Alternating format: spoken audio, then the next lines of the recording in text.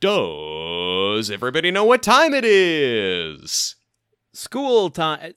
Listen, I realize. Okay, I'm just gonna up front. I plagiarized that. We've used that one before. Okay. Okay. So I mean, well, what? I mean, this will be reflected on your permanent record. I mean, we take plagiarism very seriously at this podcast. Will that affect my scholarship opportunities? I'm afraid it will. You're going to have to get really good at soccer here on Grunt Work.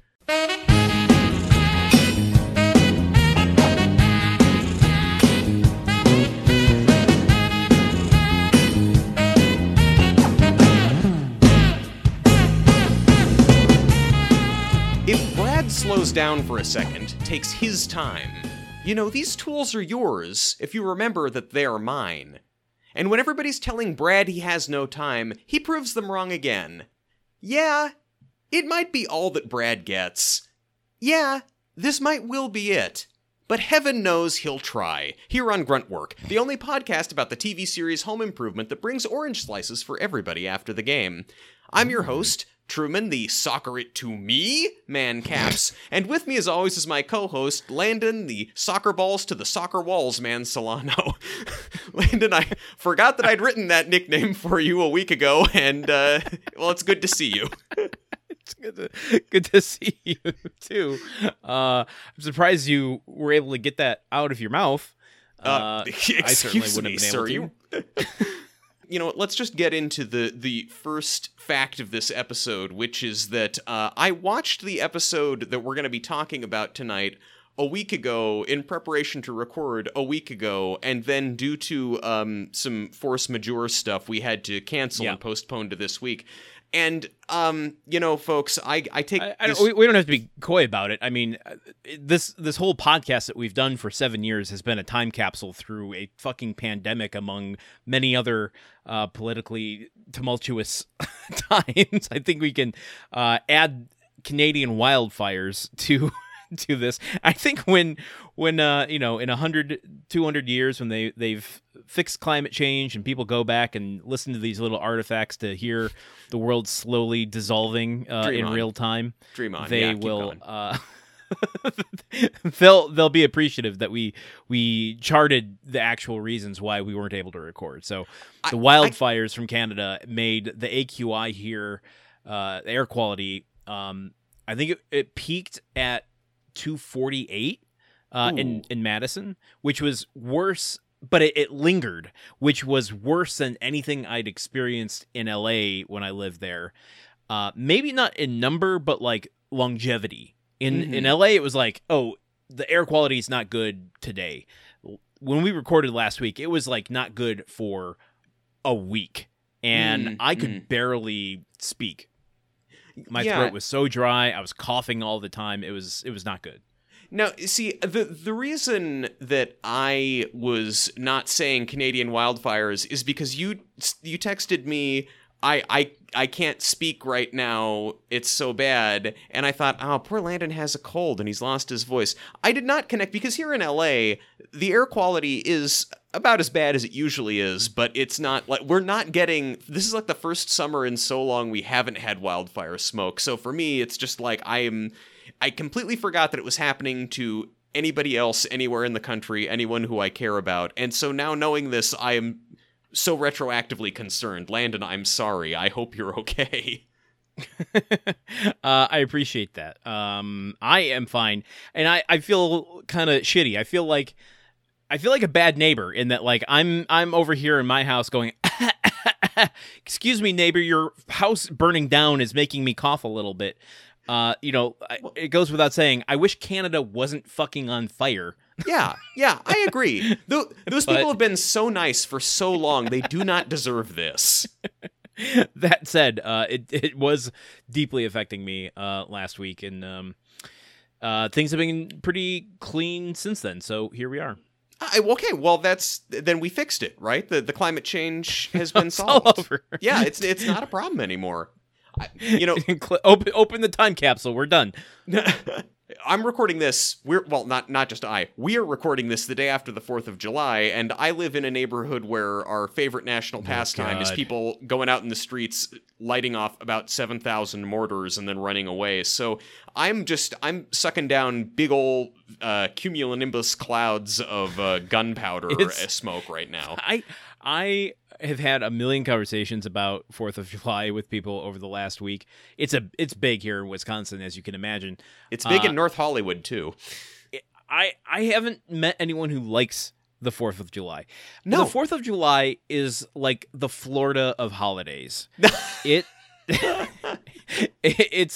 only for the people that just want to do what they want to do, no matter what. And if you try to, I don't know, hinder them, or they feel like they're being hindered in any way, they just like jump down your throat, talking about their patriotism and you can't stop me, and I don't know. It's awful. It's a real above ground swimming pool kind of holiday. I have to say, I think that, I don't think I've met anyone who likes the 4th of July, but I sort of just attributed that to living in hippy-dippy LA and talking to other liberal snowflakes. But you're in the real America and people don't like it. Yeah, well, I'm in Madison within Wisconsin, so I am in the hippy-dippy city of the state. Yeah, Wisconsin's LA, yes, true. Yeah, but it's obviously it's not good for animals. They don't respond well to it. It's not good for veterans, or not all veterans, but some veterans who have PTSD. It's not good for the environment. Yeah. And what I don't like about it, I guess this is just us airing our grievances for some reason about the 4th of July in our last Festivus. 5 episodes. Yeah, we're going hard against America. Worst country ever. Fuck it. You've been listening to an anti-American podcast this whole time. Gotcha. You burned. I think if people have been listening for 7 years, they kind of knew it was heading in this direction. Yeah. I ended up going to fireworks last night. Now, we have in Madison 2 big lakes, Lake Mendota and Lake Monona, and easy to mix those up. We were sitting on the southern edge of a lake where all of the fireworks were on the northern side.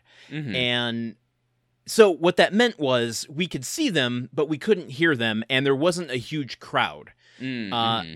So I was able to kind of have a pleasant experience watching these colorful, little lights in the sky. Granted, it was still like, is this worth staying up past my bedtime for? Anyway, how long was the show? Also, how long was it? About 25 minutes. And you needed every minute of that, right? That like the story that progressed over the course of those lights flashing in the sky was really rich. It was less about the firework experience and more about making new friends, and I was happy to stay for that reason. But okay, so long roundabout way of getting to my point here about the mentality of the people who love the 4th of July is there was, a family there, and there was clearly the father just loved fireworks and things, and we're sitting like, I don't know, 5 feet from a bike path, and I would say not 10 feet behind us, without letting anyone in the vicinity know, he lit firecrackers right behind us. Love it, beautiful. And never stop, never stop, Dad. That level of I can do what I want, it's the fucking 4th of July, triggers my anger.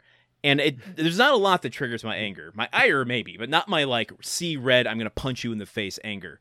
That really got me close. Yeah. To just, out of nowhere, have an explosion go off 10 feet behind you with no warning is, like, go fuck yourself monumentally. I fully agree, but I am at the same time so fascinated by this psychological specimen. Like, I want to see this guy at a concert, like, just really being into, like, Blues Traveler, whoever he's listening to, and then just busts out his own harmonica in the back and starts wailing a completely different song just because, like, yeah, I love the shit that I'm seeing. I want to do the shit myself. That's funny. he goes to he goes to see a production of The Seagull, and he gets just so amped up by it that he starts doing Brothers Karamazov in the back row because it's just like, no, I want to take part. I've got a killer Uncle Vanya. You reminded me of something that has nothing to. Okay, I'll save it for off mic. It has nothing to do with anything, but it just has to do with human specimens. And oh man, guys, you're gonna miss out on a great conversation between two friends. We went and saw Indiana Jones, and the gentleman next to me was just a rare breed. Anyway. Just a little teaser, just a little hint. Don't worry, guys. I'll text all of you later on the group chat and tell you what Landon says. Maybe we'll tell you what, we'll do that as our night's episode. Beautiful. For our next night's episode, so people listening can get it. It'll be the topic will be movie theater experiences or odd behavior at the movieplex. I love it. I love that we're calling our shot on the main episode, saying what one of our last ever Patreon bonus episodes will be. Guys, you have only a couple more months to give us $1, and I don't want you to miss that chance. Yeah. Okay. Anyway. Okay. Did anything else happen to you, though? Maybe something involving the outside of your house? Oh, yeah. I forgot. Okay, since we took last week off, I have had some time separated since I've completed the stairs. And people that have followed us on Instagram, I put it into the stories. Now, I said I would do live Instagrams, and that quickly didn't work. I tried, but I'm like one person with a camera and trying to do power tools. It was like there was safety concerns, and it just wasn't going to work. So Tim Taylor frowns upon you. That is the wrong attitude. Well, I've got Tool Time acting as the devil in one ear, and I've got Mythbusters, which I'm also watching, talking up safety in my other ear as the angel. And I'm like, you know what? This is my home. This is my body. I think I want to invest in some safety here. So I just documented rather than did anything live. But we all appreciate it. You got to protect yourself. Yeah. So yes, the steps are 100% complete and painted at this point. Wow. And used up less screws than I thought I would. Oh no! How many extra screws do you have now? Well, I'll have them for the next project. That's the good thing. Okay, but you haven't told me how many. Is it in excess of 100? How many? No, screws? There are only 100 in the box. Okay, well that would be a real fuck up if you bought 100 extra screws and didn't even open the box.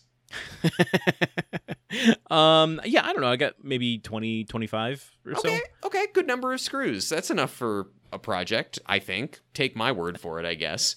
Well, they're specifically outdoor screws, so they'll probably just be like, helping to secure what's already there over the coming years, but yeah, that's good. Well, hey, with all the, between wildfire smoke and snowstorms and humidity and everything, you got to start screwing things down just to make sure they don't, get blown away and all the, that crazy Midwest weather. I will say the one thing that I knew going into it and knew coming out of it, but I got a little loosey-goosey once or twice and wish I hadn't. Was the sunscreen. If you're working outside, make sure you got that sunscreen on. I love how much of your home improvement talk and how much of your home improvement lessons that you've learned are all just kind of about safety and basic housekeeping stuff that Tool Time has never even touched.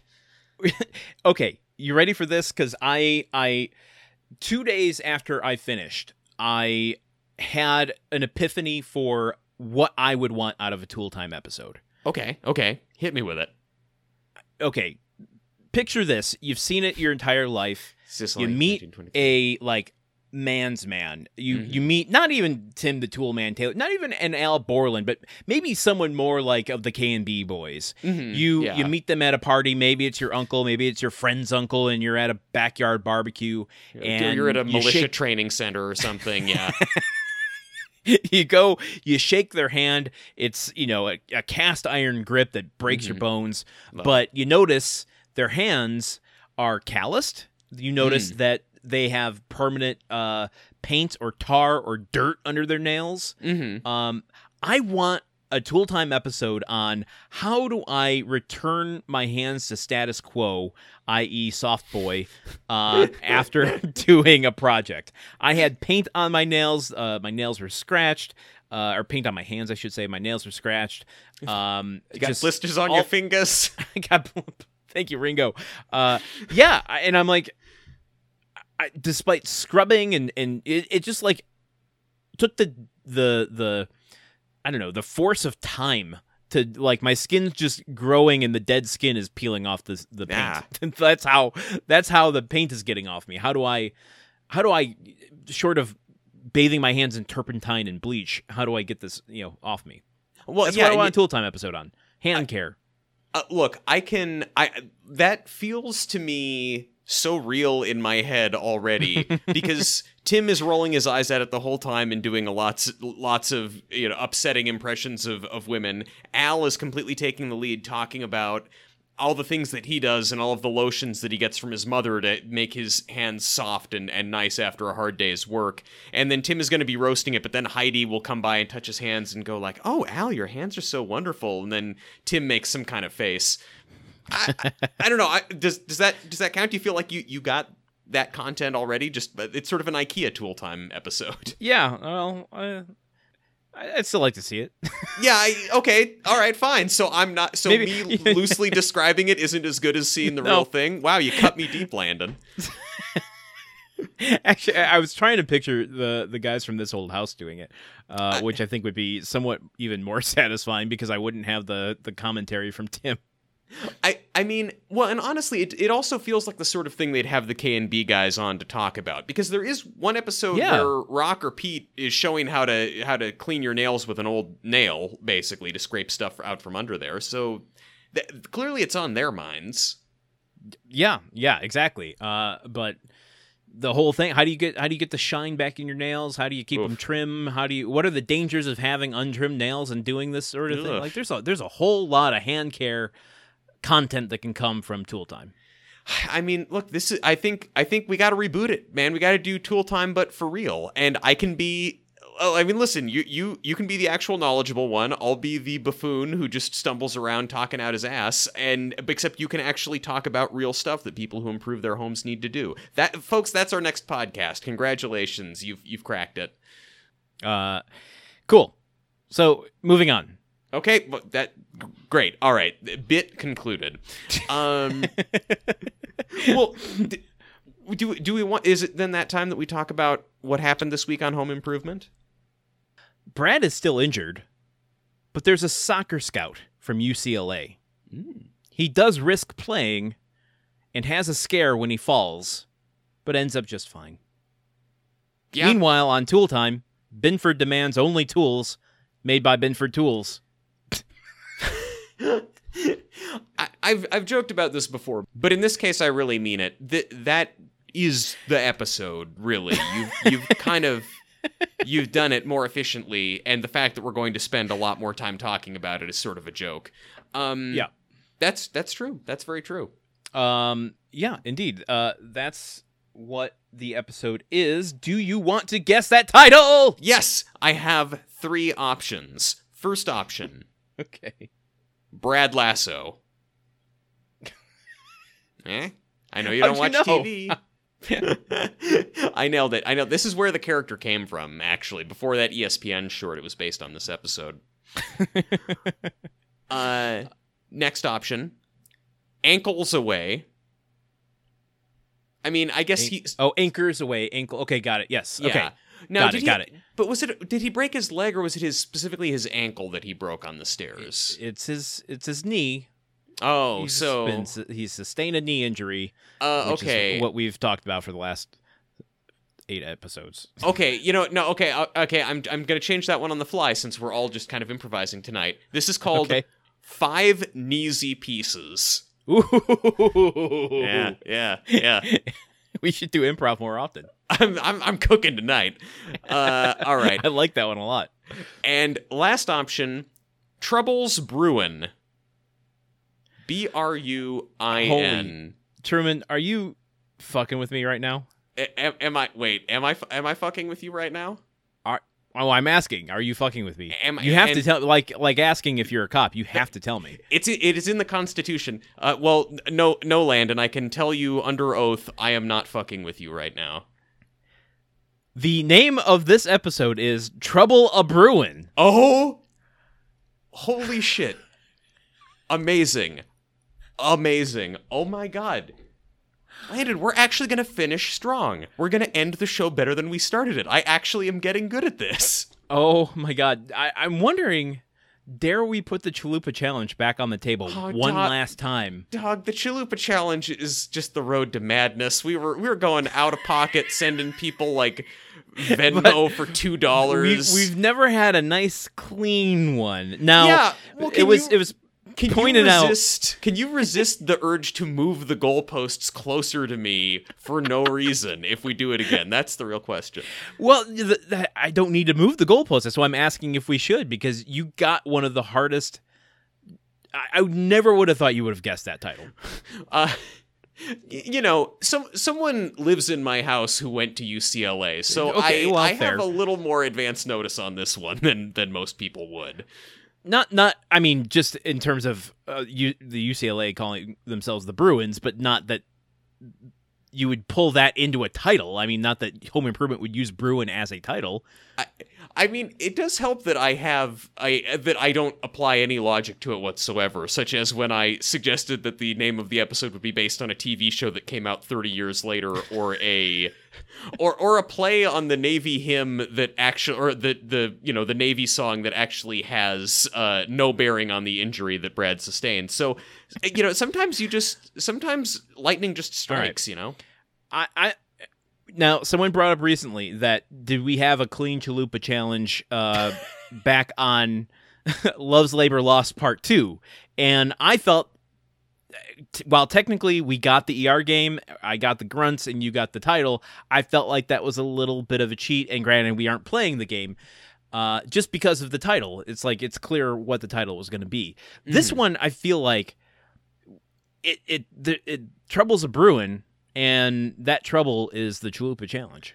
Okay, well, Landon, let's just, let's put it out there and let's just see how the rest of this thing fares. But Okay. I'm down.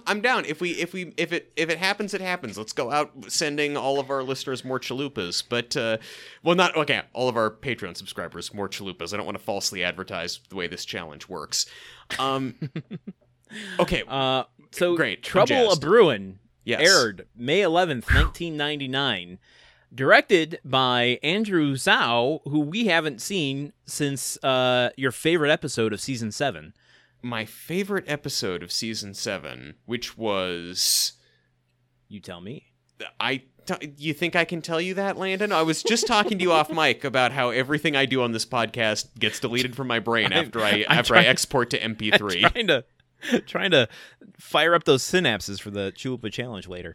I came up with the title, Landon. I guessed that title. My synapses are doing fine. You need to fire up your synapses to make sure you get the grunt count right. Rebel without driving privileges. Oh, nice. Great. Yeah, I love that episode. Yeah. That was my favorite episode of Season 7. Yeah, so while Andrew Zhao was huge with us in Season 3 and 4, this is his only episode this season, so wow. Welcome back, and thank you for your service, Andrew Zhao. Yeah. Happy 4th of July. It was written by Tracy Gamble and David Maples, who we've also talked about here on Gruntwork before. Truman, how'd you feel about this episode? Yeah, it was an episode. Like, I felt like scene by scene, this was a clever episode. There was good dialogue, and there were funny bits and good running gags, and the story was overall compelling. And I think that this is kind of a sort of a real shit episode where it's like, yeah, your kid is into sports, he injures himself, you want to protect him, but you need to let him spread his wings and fly, which is all compelling. And I like seeing an episode about Brad that isn't just about Brad being dumb or Brad being horny, but where he's like actually kind of maturing and accepting risk and things like that. But at the same time, the pacing of this episode was just sort of weird, and soccer doesn't look great when it's filmed for a 3-camera sitcom on a super low budget. It's just, and half the episode is low-budget soccer footage. So, I don't know. I mean, I think that this episode makes good use of our time. It makes sense that this is one of the last few episodes we've got, so I don't feel like our time was squandered, but wasn't my favorite. How did you feel? Yeah, it wasn't bad by any means. I do feel like they're wrapping something big up, and they are possibly... Now, you're going to have to remind me, because I've since I watched this last week, I almost can't remember what happened the previous week. What hasn't there been Trouble-A-Bruin on Tool Time for a bit here? Well, I mean, no, there hasn't really been any sign of trouble. Like, the biggest trouble that was brewing was someone writing in and saying that the show doesn't do enough, doesn't talk about tools enough because they spend too much time on magicians and shit like that, which gives Tim a little crisis of confidence. But there's been no interference from Bud at all up until now, which honestly is kind of an indictment of Bud as a CEO. Yeah, I guess that's it then. It's just been, they've been deviating so much from anything tool related that it just felt like it's been going off the rails. Yes. It feels like it's going off the rails now, not when they shrank themselves down to 4 inches tall and ran around inside of a car. Well, that's at least on topic. I'm talking like they're doing ski, buffing and stuff like that. Yes, they did an extended lip dub music video with backup dancers that required licensing a popular song from Greece. I'm sure Bud didn't like signing off on that expense report. Yeah, right. So that said, so it feels like they're wrapping up something, but they're also like potentially setting up a conflict, because this episode doesn't end with any kind of resolution to this Binford thing. So it feels like they're setting something up for the remaining episodes here, which I guess we'll see whether or not it plays out. But I would agree with that. Like the pacing feels so strange, and I was thinking about why, and I feel like ultimately the reason is just they know that the end of the series is going to be multiple parts. They have a bunch of kind of scaffolding they need to set up to support that, and so I think we're just going to have a couple of kind of weird, oddly shaped, lumpy, strange episodes like this one to get us into that finale trilogy. Yeah. And I always wonder about this, not specifically with Home Improvement, but all shows that have run for a long time and are about to end. When they know they're not going to continue, but have more episodes to film, what kind of mindset that puts the performers in? Yeah. And whether or not that contributes to the weird energy you sometimes feel.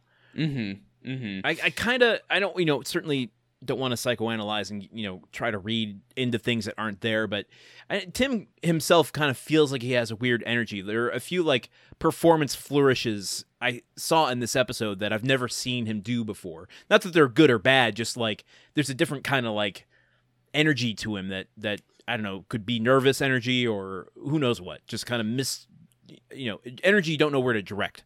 Yeah. I mean, I can see it certainly for Tim more than anyone else, and just Tim Allen and where he was at in his career. It's sort of like feeling like, okay, I'm ending this sitcom on top. I've got movies in the pipeline. I was in Toy Story a couple of years back. Toy Story 2 he's probably recording audio for that, or came out the previous year, I think. Oh, Toy Story 2 was 98? I thought it was 2001. No, it was definitely 98 or 99. Well, then shame on me. But how dare you? I can see him seeing this as like, okay, the show's gonna end, and I got wide road ahead, and the world is my oyster, and maybe that's what's coming through in a little more unplugged performance. Unplugged, unhinged, unchained, unsomething. Yeah, it's on something. Uncouth at times, like when he's asking people to smell his foam finger. Oh, God. Okay. The there was something else I wanted to say about this. I cannot remember what it was. Nice.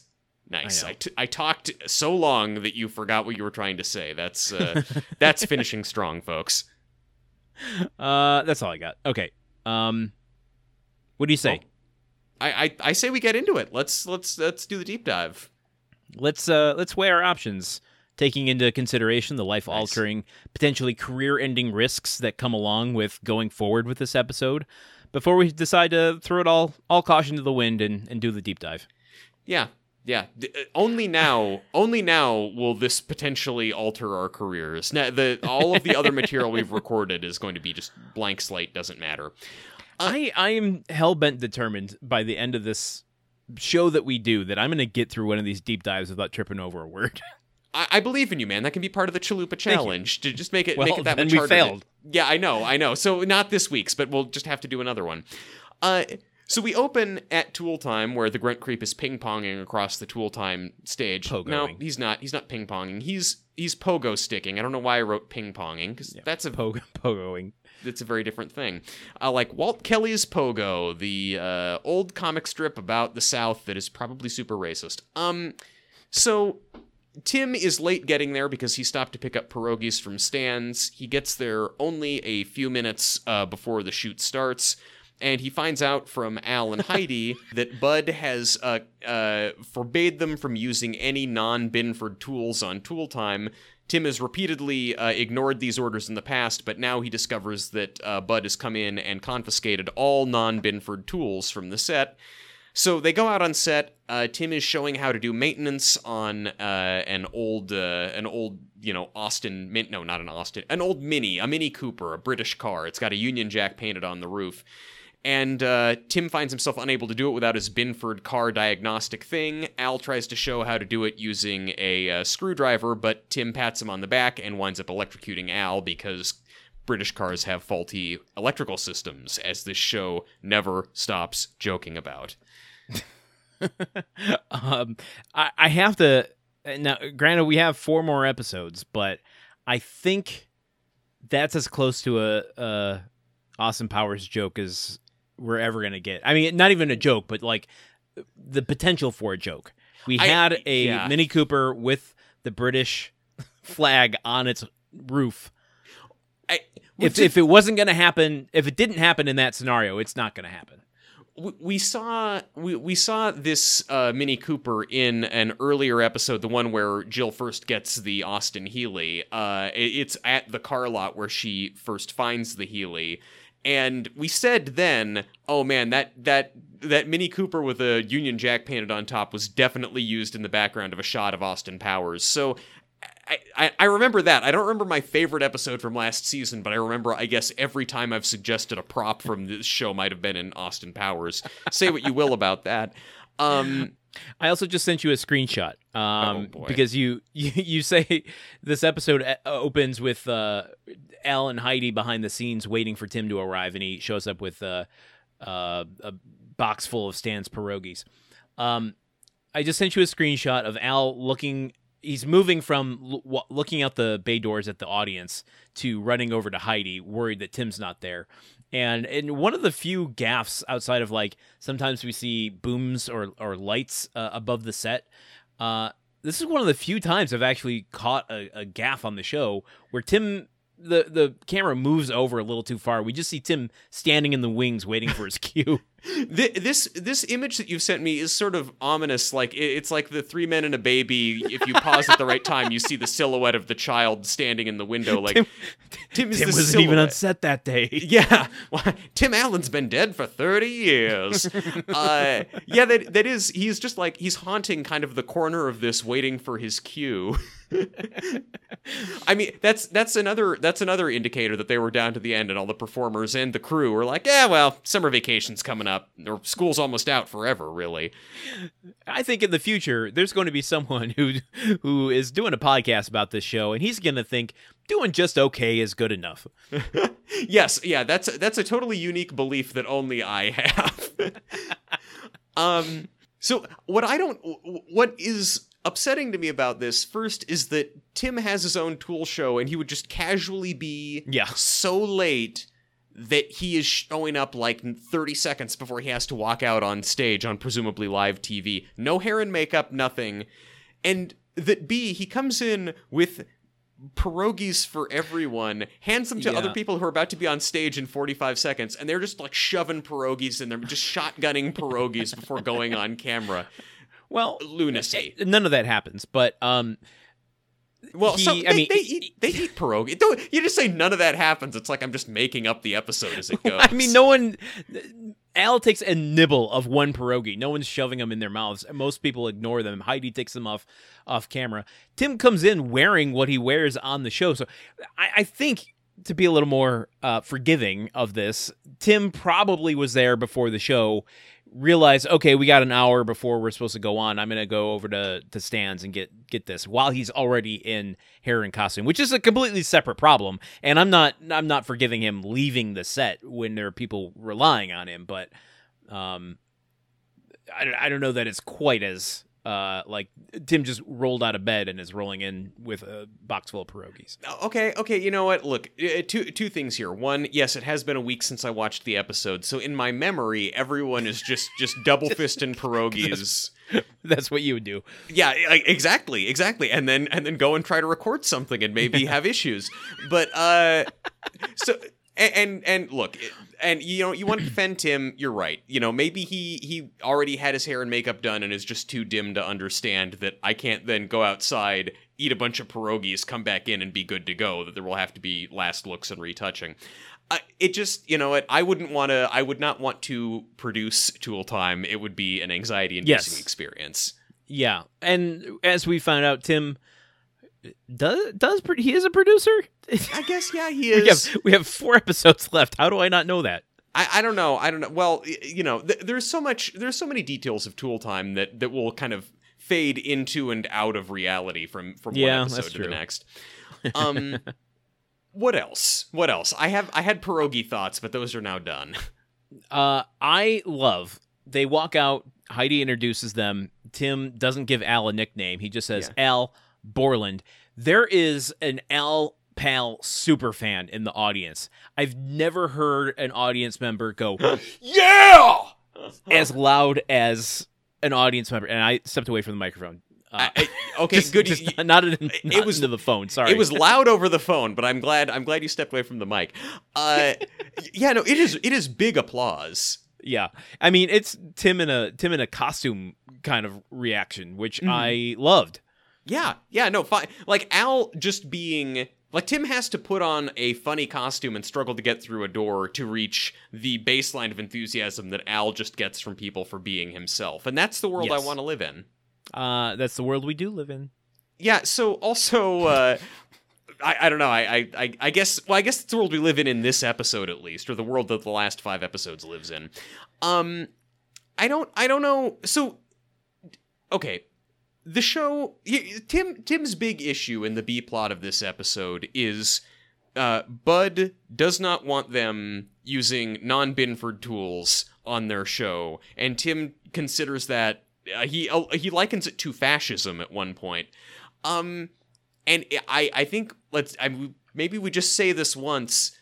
It seems completely reasonable that if my company were financing its own tool show, I would only want them to promote my products and only my products.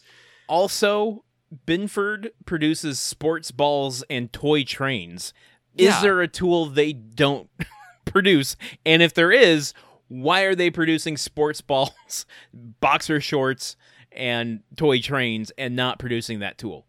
Yeah, like the fact that they don't make all of Tim's auto diagnostic equipment. There's one tool that he uses to figure out what's going on with a car, I guess, and it's not made by Binford. How is Binford not making any of these tools? And also, how is Tim, a longtime, pretty high-ranking employee at Binford, not bullied and cajoled them into making those tools? I mean, there were whole episodes where he was upset about the quality of some of the tools that they were making, and he threatened to quit or something over it. That's right. Yeah, I forgot about that. It was a long time ago. It was more than a week ago. Yeah, that's so this is where, like, we're at the end, and I could feel there's a little contrivance. I think they're making a little bit of, like, they're bending the rules a tiny bit to make the story work. Because also, like, when Al, who's overeager, and I love Al's, like, Tim sarcastic asking the question, well, who wants to do that? And Al, like, puts his hand up and goes, I do. I know the answer. I got really excited. Like, I love, of course, always love Al. Of course.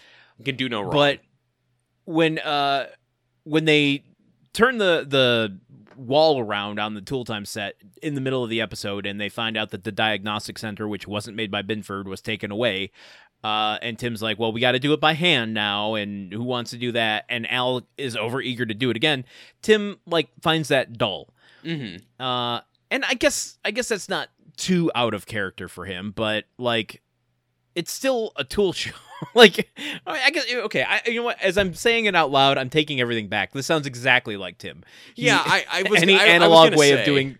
The only thing that's not believable is that he didn't get up on a soapbox immediately and just start bitching and complaining to the audience. Well, I mean, he does start talking right into the camera about how crappy his boss is for taking away his tools, which again is a really bold move to make on the show that your boss pays for to promote his company.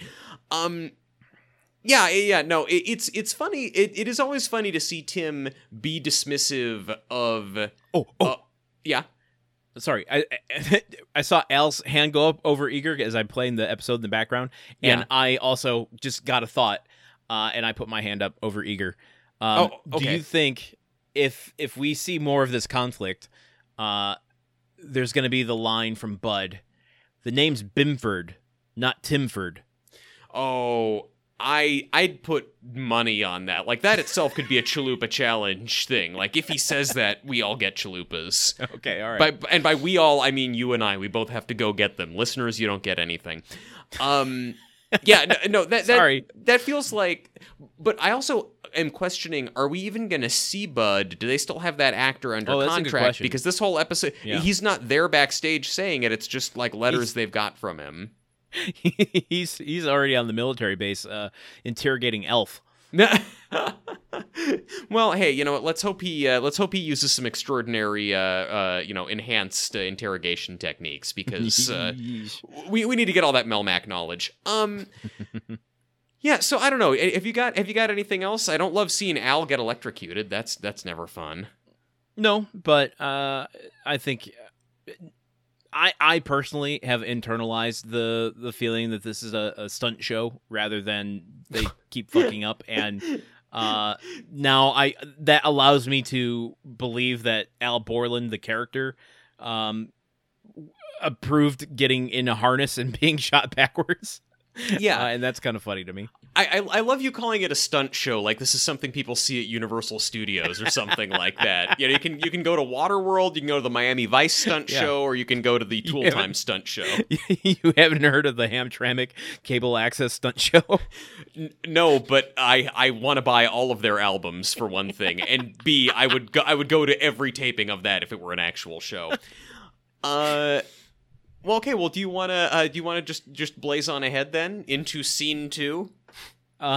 Scene 2. Well, we got the theme song. I'm trying to find what the transition out of this was. Electricity. Tim. Yeah. Oh yeah, Tim chars into a charred corpse, and then it goes to the theme song. Nice. This is what's happening to Al right now. This is what happens to that one doctor in that Alf special. God, he was a cinder. Yeah, so opening credits, Tim turns into a sunflower, and we see multiple versions of the family popping up. Still maybe one of the weirdest things on the show is Tim turning into a sunflower.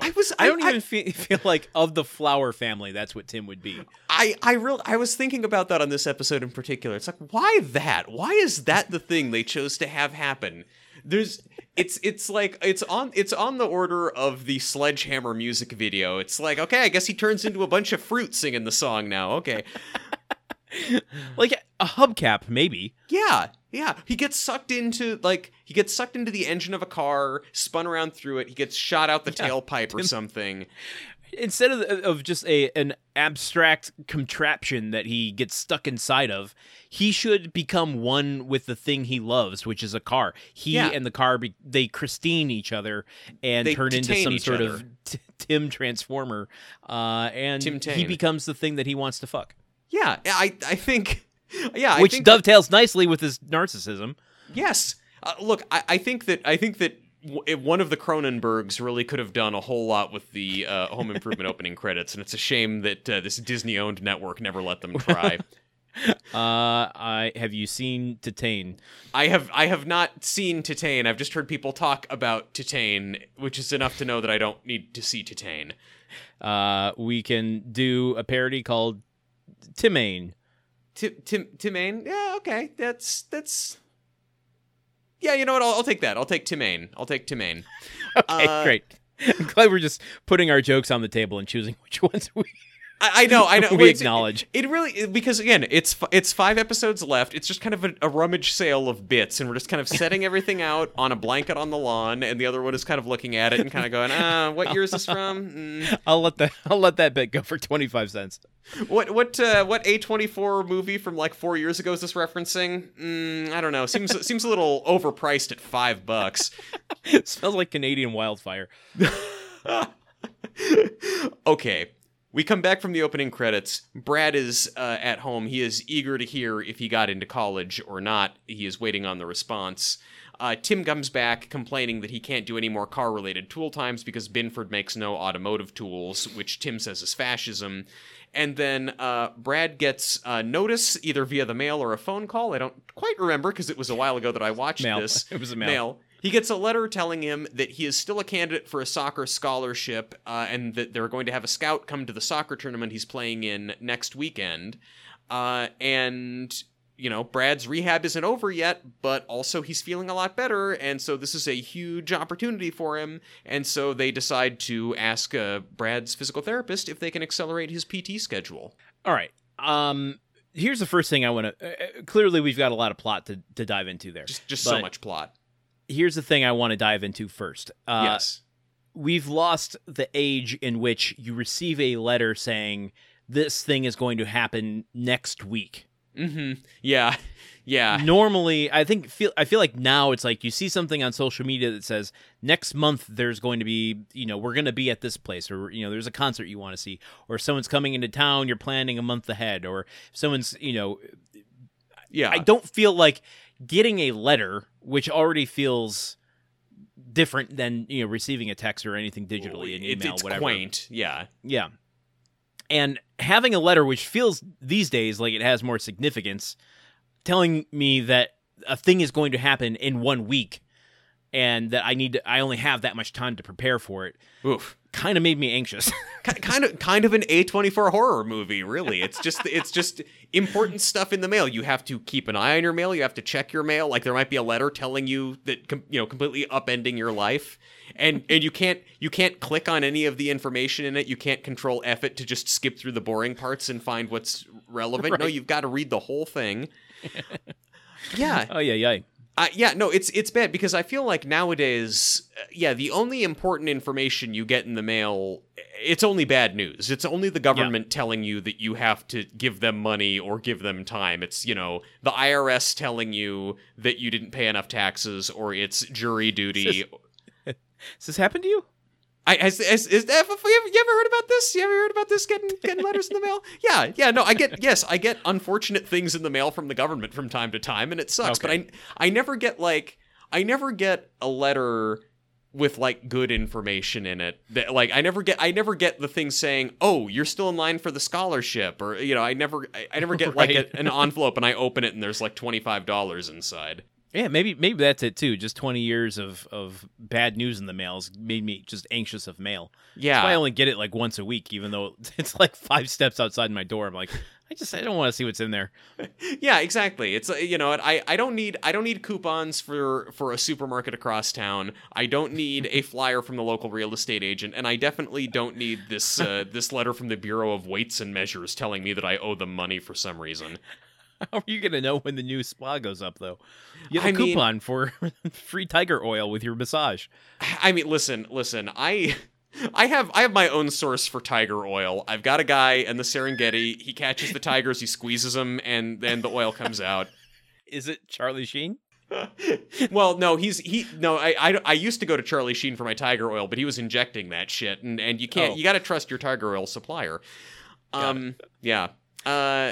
No, but yeah, letters bad. Letters bad. Letters bad. Okay, how about this to wrap up some Tim stuff until like almost the end of this episode. Let's get the Tim out of the way. Yeah. Yeah, well, because I do like that he's playing kind of a backdoor character here. Backdoor character is what I went with. Backdoor characters.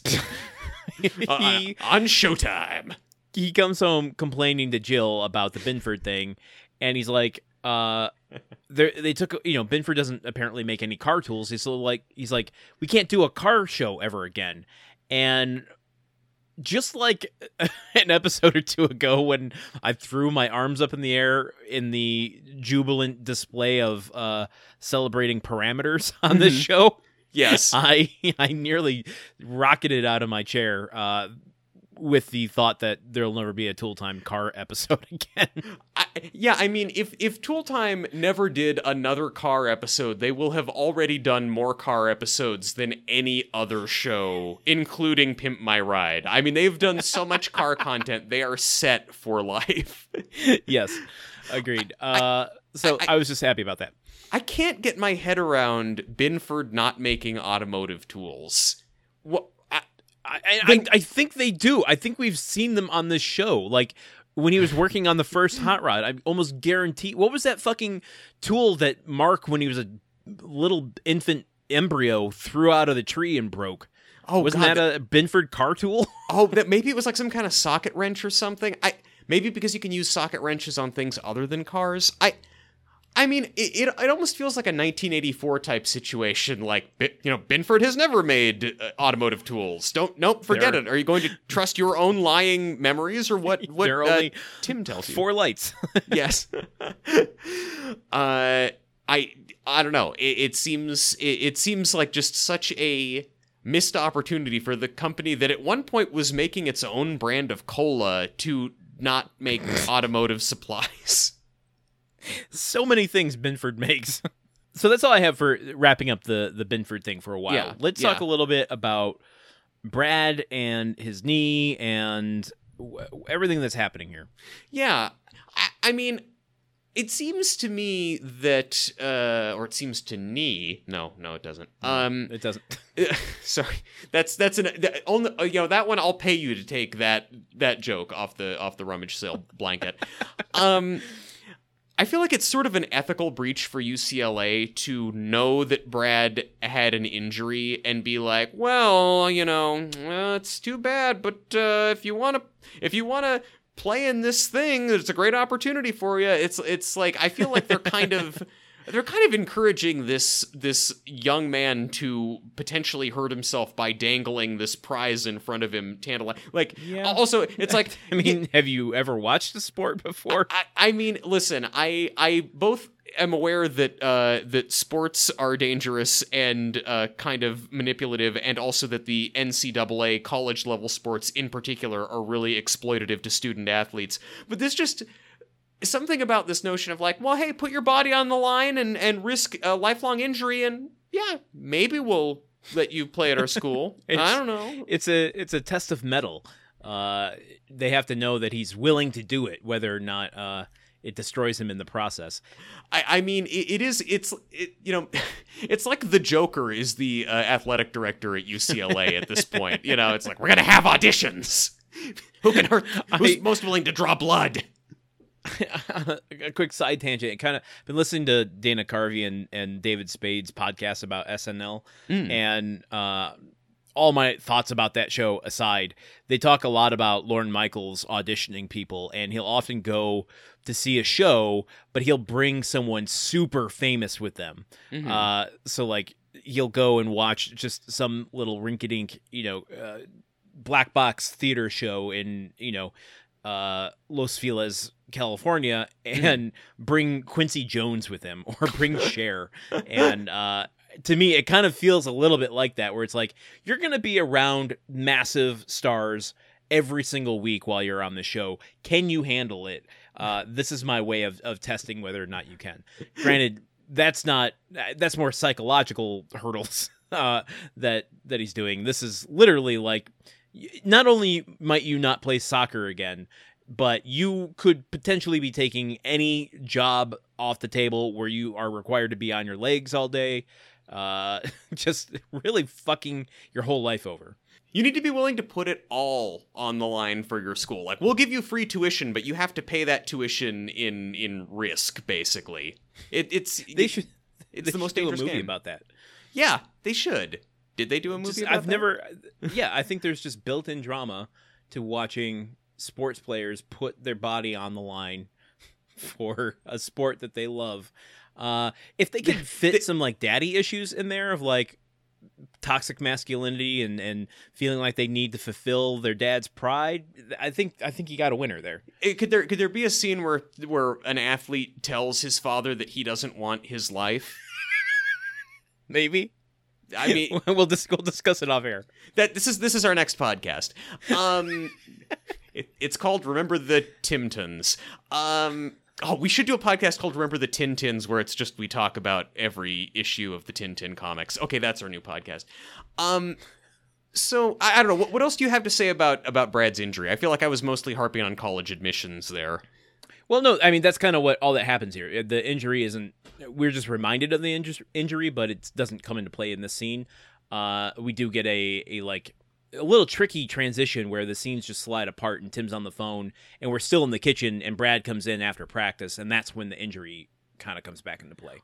All right. Well, hey, I mean, let's just go with it, because Tim's on the phone trying to get Bud on the phone to argue with him about how unreasonable he's being, and Brad comes home limping because he's been training too hard, and Tim and Jill take a look, and his knee is super, super swollen, and Jill is, well, both of them are really concerned that he's going to hurt himself trying to get into UCLA.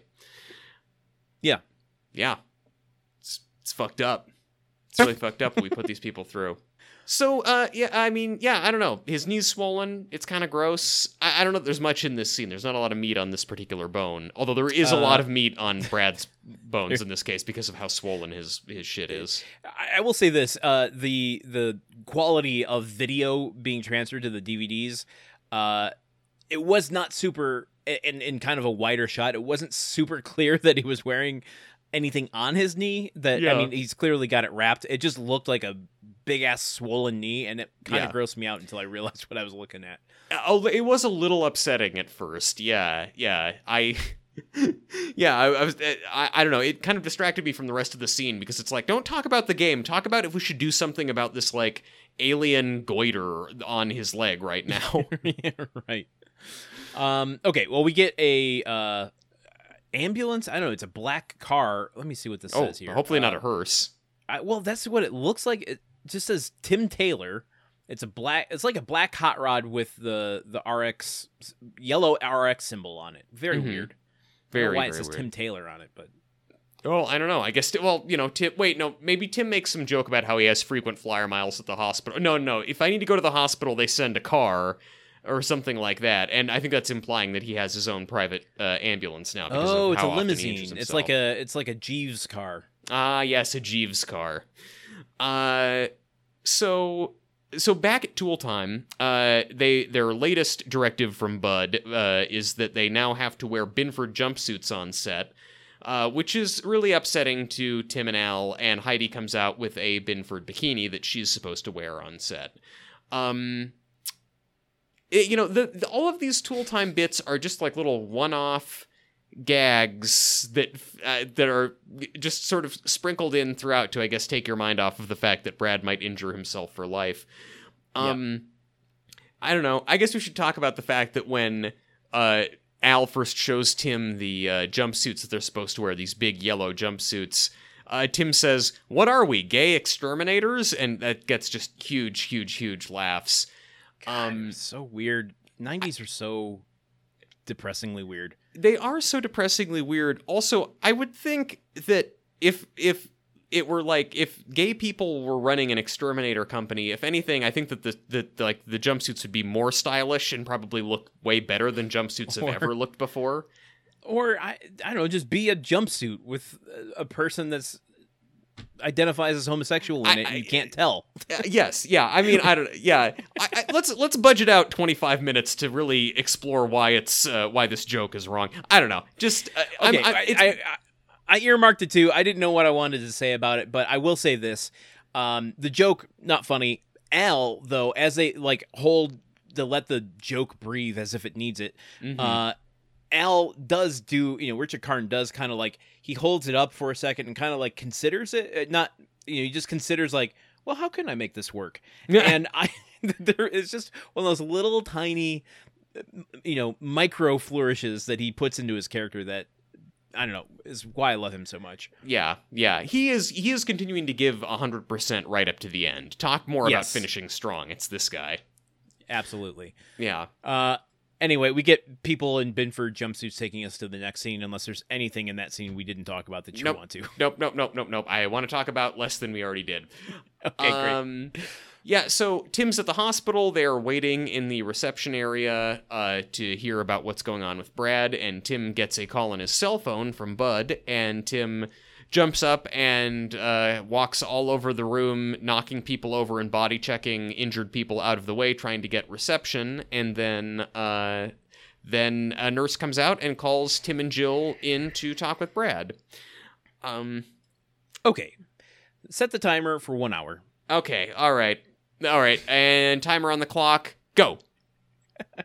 All right, we can talk about this whole fucking reception thing again, which we saw a couple episodes ago when Tim and Jill were on a date. Not funny then, not funny now. But maybe it was funny then, as in the late 90s, because maybe this was commentary on shit that was happening a lot when people first had cell phones and were like running around trying to get reception in restaurants. Glad you brought that up, because I looked this up. The whole ad campaign behind T-Mobile, can you hear me now? Good. Came into effect in 2001. Okay. So this episode aired in 1999. I think that I did have a cell phone. I think when did I get mine? Probably the year 2000. And it wasn't super great. I mean, certainly not like today where we can record an entire podcast over the phone with very little interruption. Not 100%, but little interruption. Yeah.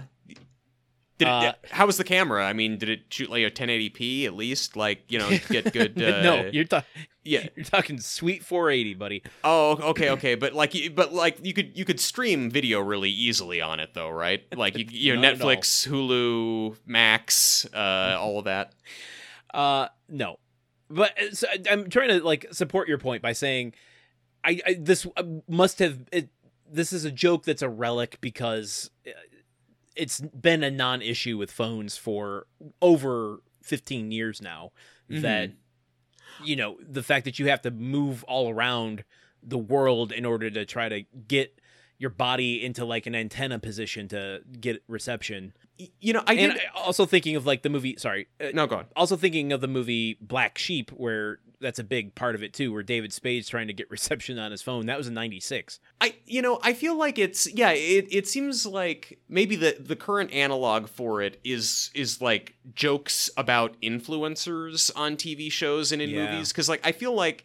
I don't know, the show Mr. Mayor, which has since been canceled, was, but there was one episode where the whole thing was about, the mayor of LA needs to get he gets into a Twitter war with some influencer, and there's all these jokes about influencer culture, and, this influencer does, just mocking how, vacuous influencers are and all of that stuff. And watching it was just this just feels lazy and old. I don't know, I feel like I've seen all these jokes before. Maybe trying to get cell phone reception in the late 90s was the same kind of just cultural thing like influencers are now, that everyone has to comment on and make a joke about, and that it's just assumed that everybody knows about. And 25 years from now, people are going to be watching, movies and TV shows from this era and going will they stop talking about this Instagram thing, please? Yeah, right. Yeah, exactly. I think that's exactly it. And it probably was as kind of eye-rolly as influencers are to us now. It probably was the same thing, considering, as I said, Black Sheep did it, not that they were even the first, but they did it back in 96. This is 1999. Yeah, it's just an old joke. Why are we spending so much time on this? You told me to talk about this. You told me to put an hour on the clock. That's not even what I wanted to spend the hour on. What? Well, wait, okay, we'll restart the clock then. Okay, what do you really want to spend an hour talking about? This office. Clearly, it's the same exact set as the gynecologist office. Yes. They've took Brad to the gynecologist. But they've redressed it, and they've given it a little bit darker wallpaper. Mm-hmm. There are 2 posters in the background. One is of a gentleman, it looks like, doing a jump kick, like a karate man doing a jump kick, and then like a Wayne Gretzky, someone about to do a slap shot. Yeah, a hockey man doing a slap shot. They've like, this isn't the hospital, this is the physical therapist, and they've made this so male-centric. There's only one other woman in this office who's got her back to Tim, her arms in a sling, to like not be completely male. Mm-hmm. But I mean, this whole thing's like, well, we're in a physical therapist office. People that go to physical therapy are people who play sports. People who play sports are guys. Duh. Yeah. It is funny how just like taking the space that was Tim's feminine hell a few episodes ago and turning it into a safe place is for Right. him. It's just a darker coat of paint and just a poster of a guy doing karate and a guy playing hockey, and it's like, good. This is This is now on Tim's level. Yeah. Like it's got a walnut door instead of a blonde oak door. Yeah. Extreme makeover. Yeah. Waiting room edition. The other thing I want to ask about is,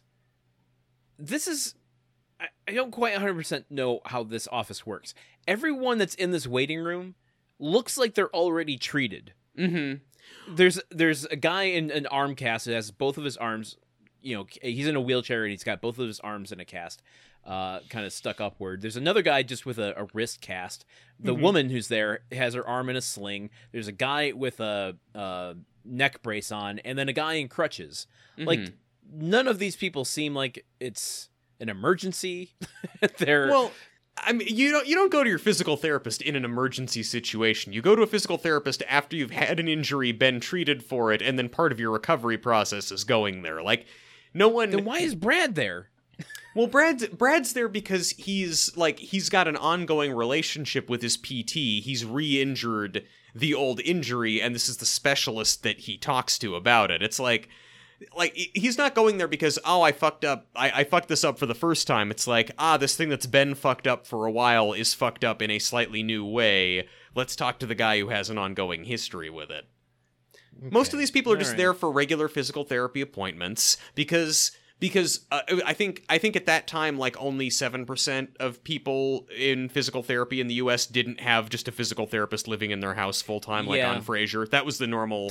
That was the normal way. Is you just have a person move into your house and be a servant for like 11 years, and occasionally you stretch your leg with her. Yeah, right. Yeah.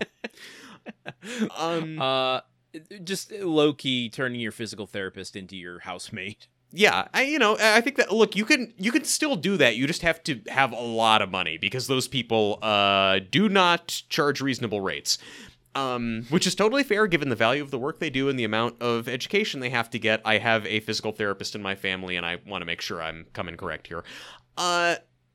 So, okay, what do you want to discuss for the remainder of your hour on the decor of the waiting room?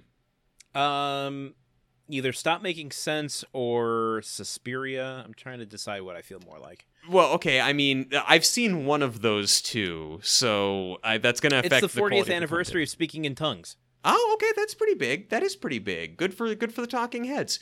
I the other day did a little deep dive on just how many different songs Genius of Love has been sampled in, and had a great time listening to a whole lot of rap music I wouldn't have otherwise listened to. Oh, yeah. Yeah. Well, and that's an hour. So anyway, we go to the physical therapist's office where he is being kind of cagey about whether Brad can play or not. He tells them physical therapist. What do you say?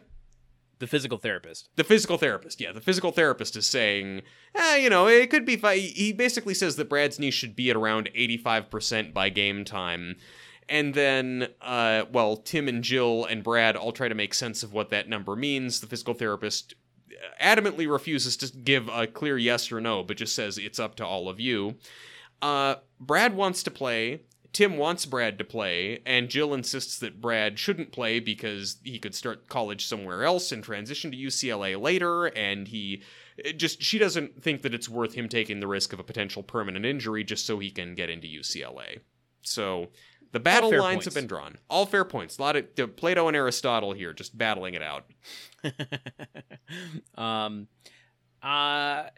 Yeah. I don't even know what to say about this. I have kind of a note on Tim's character a little bit, but I don't know. Give me some thoughts on what's happening plot-wise. I mean, how is this different than when he first hurt his knee? I mean, this is different from when he first hurt his knee, because then it was, you might never play soccer again, and now it's, you will be able to play soccer again in, a couple months' time. You'll be completely back to normal, and you just have to make this choice between playing in the near future and potentially never playing soccer again and having the injury you thought you had initially, or... So, higher and more immediate stakes. Yes, exactly. Mm-hmm. Which is good, finishing strong, gotta, up the stakes. Yeah, I guess so. I don't know that I would have gone here with it again. It feels a little too close to the initial problem. Yeah. I don't disagree. I feel like maybe I would have focused more on the psychological aspect of him getting back in the game, which we only see a hint of in a bit, but we'll get there. Yeah. Here's what I have a note on Tim about. We're getting kind of dumb Tim here. Yes, we definitely are. Whenever he's in a doctor's office, that's the dumbest Tim you can get. Yeah. I was put in mind of the evolution of Sam Malone on Cheers. Oh, thank you. Now we're speaking my language. And I kind of feel like there's a missed opportunity with the Tim the Toolman character of kind of making him dumber as the series went on. Because it's funnier. Yes. And it's, I don't know, a little less toxic. Like, I love dumb optimism. Yes. It's great. Yeah. And Tim plays that well. In the scene, he's trying to do the math of okay, he says you have an 85% chance that you'll be fine. But that's a 25% chance you might hurt your knee, but you only 50% of your knees are at risk. So if you're only playing 85% of the time and 85% of your knee, and so he's getting real, he's stumping himself with math. And it's really funny. Yes. And I kind of, it's just a glimpse into what the character could be all the time that, I don't know, makes me a little wistful. If he had more, this is a glimpse of if Tim were more like Andy Dwyer on Parks and Rec, who's just sort of good-natured, dumb, very confident about everything, but everything he says is so stupid, and he's so just nonchalant about it that it kind of comes off as sweet and endearing. Yeah. And because, he is taking this, he is doing all of this, and he's rationalizing all this math because first and foremost, he wants to support Brad. He wants to back his son up and let his son make the choice that he wants to make, which I think ultimately is the right call in this situation, although Jill's concern is completely warranted. So it's him being dumb for the right reason. In that scenario, is Tim dat ass or is Brad dat ass? Or is Brad's goal for being a soccer player dat ass? What is he trying to back up? He's trying. He's trying. I think Brad is dad ass because he wants to back his son up at all costs, and he wants to back up dad ass of his son's decision making abilities too. Okay. Yeah. Well, our jokes has got real juvenile. I'll give you that one. I'll give you full price at the rummage sale for that one. Okay, thank you. Good. Yeah. What else? That's all I got for that scene. Except for the transition, which I have a note on. But let's transition on to the next scene. Okay, as Tim is doing the math and trying to figure it out, the scene turns to chalk, like it's a chalkboard, which, props to the transition people who actually hand drew chalk from this still frame of Tim and Jill and Brad and the table between them. And as Tim's doing the math, a division sign appears between them and then an equal sign between him and Jill. And this whole, it's pretty intricate for all of 2 seconds. Yeah, but finishing strong. But then a hand comes in and erases it with the chalkboard eraser. Guess what? What? That chalkboard eraser made by Binford. Oh. School supplies, yes. Automotive supplies, no. They really should. The show should be called School Time, and it's all just talking about Binford binders and Binford dry erase markers. Or you know what? Maybe Binford's just in the sticker game, and they outsource all of their tools and everything else. There's like, we can make a customized sticker to fit on a socket wrench, but we can't on a diagnostic center. They're all about very specific types of branding. They're all about getting their name out. They make a lot of label makers, but they only print Binford. Oh my god. Anyway, that takes us to the backyard where Jill's taking out some trash and Wilson's out there doing a Wilson. Yep, Wilson is out there making a gigantic cauldron of beef stew, which he cooks in bulk, so we'll have lunch for the next 5 years.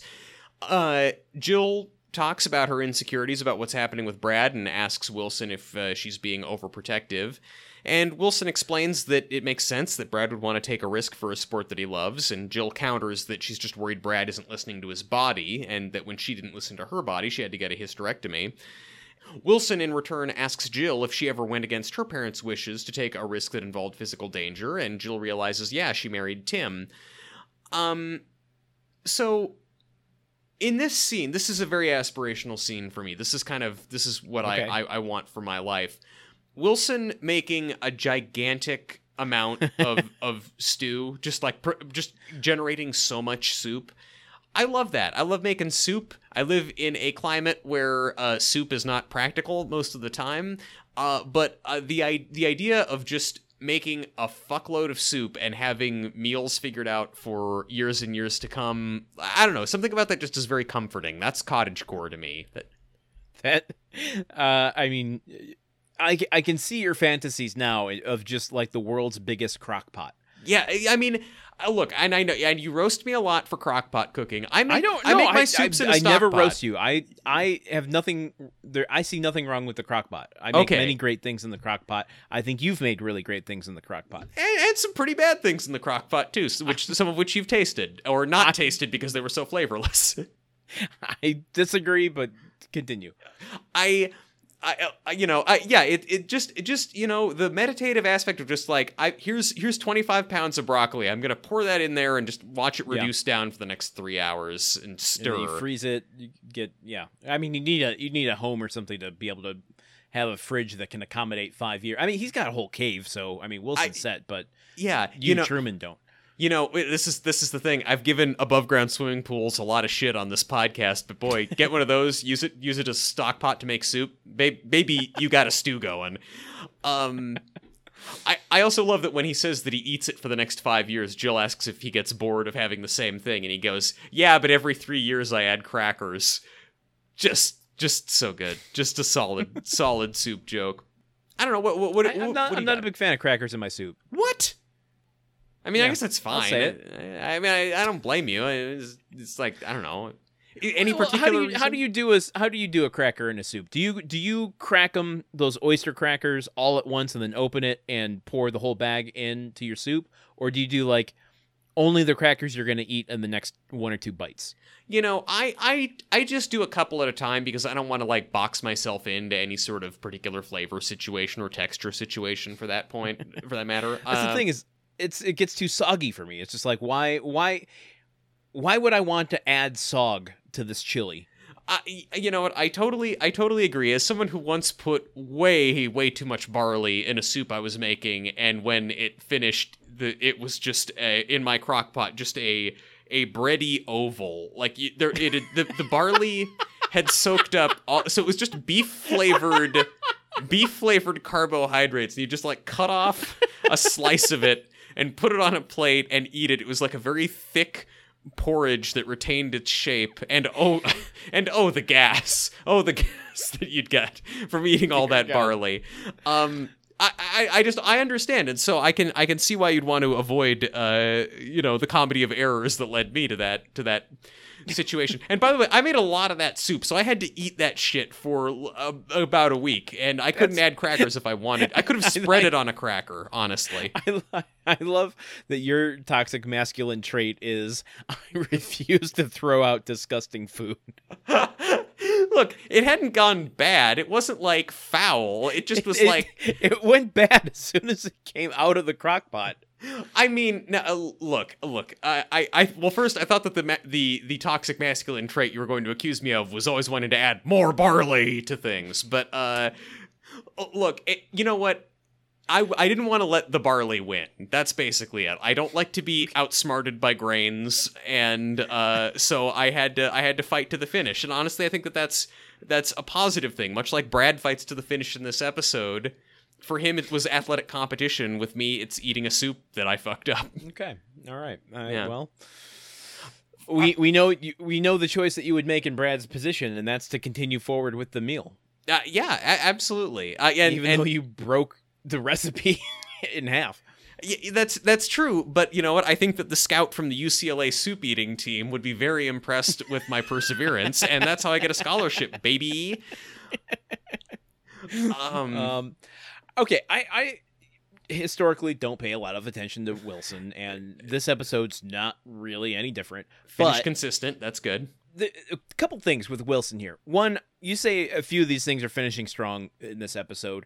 The Wilson gag, not. I mean, aside from the making of the soup, fine, but the hiding his face gag, we've seen him with this stupid boat oar like 3 times already. Sure, yeah. I mean, I don't begrudge that. It's a difficult bit to keep up. I don't begrudge them reusing. But it's the last 5 episodes. Like, you're gonna amp up this whole fucking show's about more power.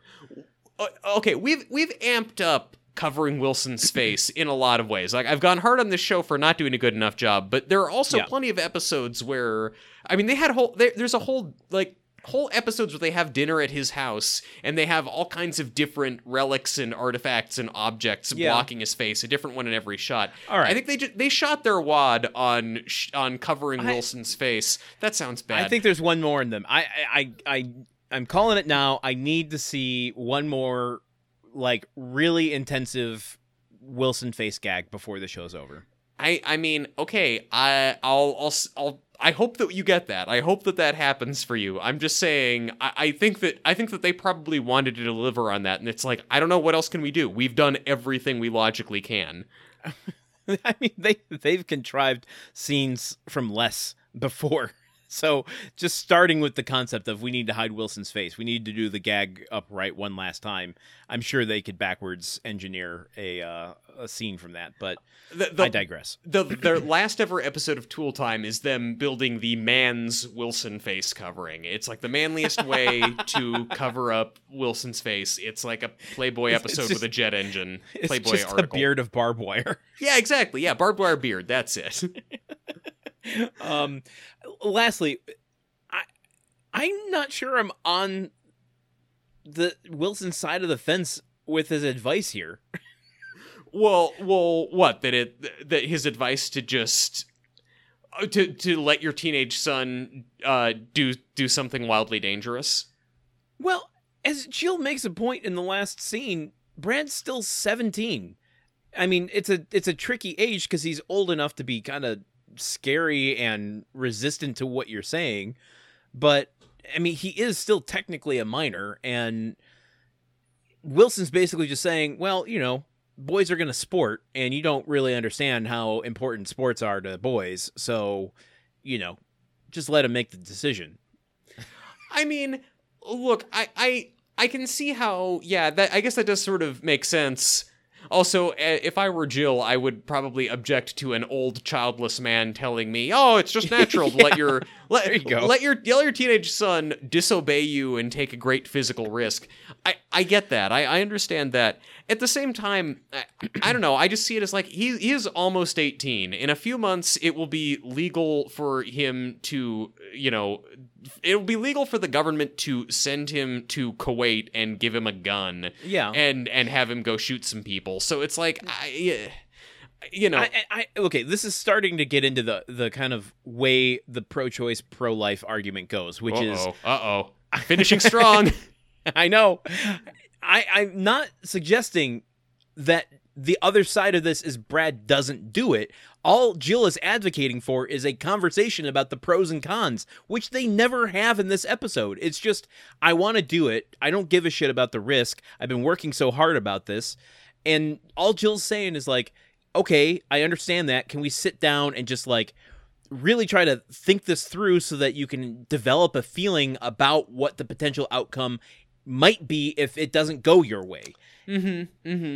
Yeah, okay. I mean, it's not you play or you don't play. It's you play by making a reckless decision or you play by making a well-informed decision. Yeah. I mean, I guess all I'd say is if this show has one theme, it's about how it's generally okay for men to do reckless things that put themselves in physical danger because it's part of who they are. So it's on brand for what the show thinks, even if even if maybe it's the wrong message for parenting. You're not wrong. It just felt weird coming out of Wilson. It felt, I don't know. Anyway, that's all I had about the Wilson scene. Yeah.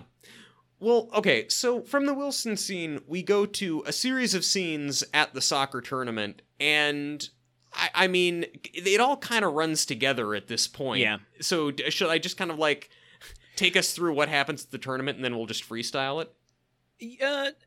Take us through. I'll stop you at one or two places where there's a big beat that we can break down. Okay, so we're at the soccer tournament, and Brad is out on the field. Jill has decided to let him play. Mark is videotaping. Tim and Jill are on the sidelines.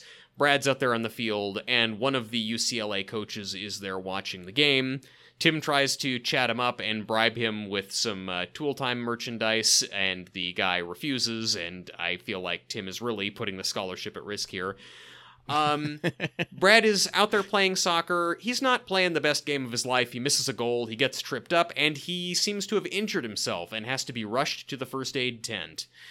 So while let's stop it there. Yeah, let's stop it there because I think the first aid tent becomes another big beat. Yeah. The scene starts again with like hitting that hard reception, cell phone reception joke again. Tim's in the background. Oh right, yeah. Whoop-de-doo. I think. Okay, welcome to Landon's nitpicky corner. No, that's been the whole show. But I've officially built a corner for it. Okay, fine. Again, we are finishing strong. Wait, here's the theme song. There you go. There you go. All the hits coming back. Ooh, it's a long one, too. Okay. Brad is still wearing his gold necklace and earring as he enters the game. I don't think that is regulation. I think you are forced to remove all that stuff before you play. Okay. That's you're blowing me away with your sports knowledge here, but I'll buy that. Yeah, okay. So the scout is here. Let's talk a little bit about him. Okay. What do you got? I don't have much. The main thing I have is that I don't know. I guess I don't really have anything. He's just like, he's here trying to do his job. He's trying to watch this game. I feel like if I were Brad and I saw Tim over there trying to bribe an NCAA official and potentially get the whole thing, there's so much risk inherent in any appearance of impropriety there that I feel like that would just get, Brad disqualified immediately, so the school wouldn't have to deal with that. So I'd be upset if I saw my Brad. Wow. If I saw my dad. It was last episode that was Freudian slip, Truman. Yeah. Oh, okay. I'm sorry.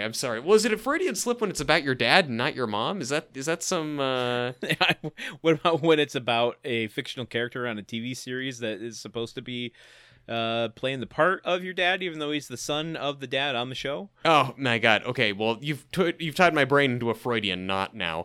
I don't know. Yeah. So. That's a thing that would piss me off if I were on the field and that were happening. But otherwise, I don't know. The scout just he seems wholly unremarkable to me. Why do you want me to talk about the scout, Landon? What's going on with the scout? Nothing. I do. He is wearing a yellow shirt and blue jacket, which are UCLA colors.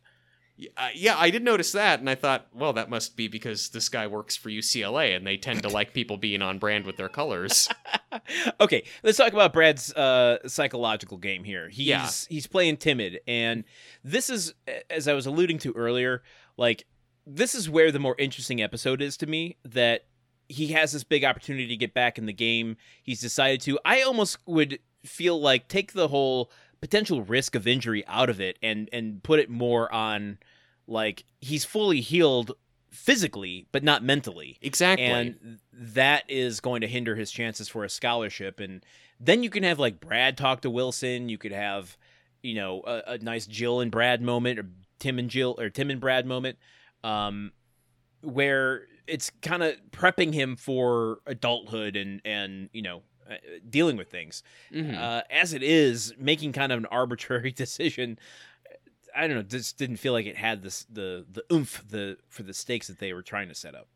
Yeah, I know. That would focus a lot more on kind of personal growth and seeing the character off in a better way. And yeah, and it's also just, it's more interesting. I don't know. I maybe I'm not the person to talk about this because I just don't find sports very interesting, but I feel like when you're watching sports in a movie or TV show, the way when I'm most interested by it and find it the most compelling is when sports are really just sort of a vehicle for the person's internal process and them getting through some shit or getting over some shit that they're dealing with. And so, yeah, watching sports just be a matter of, oh, am I going to be able to, you know, am I going to be physically capable of kicking this ball really hard or not? It's a less interesting conflict for me.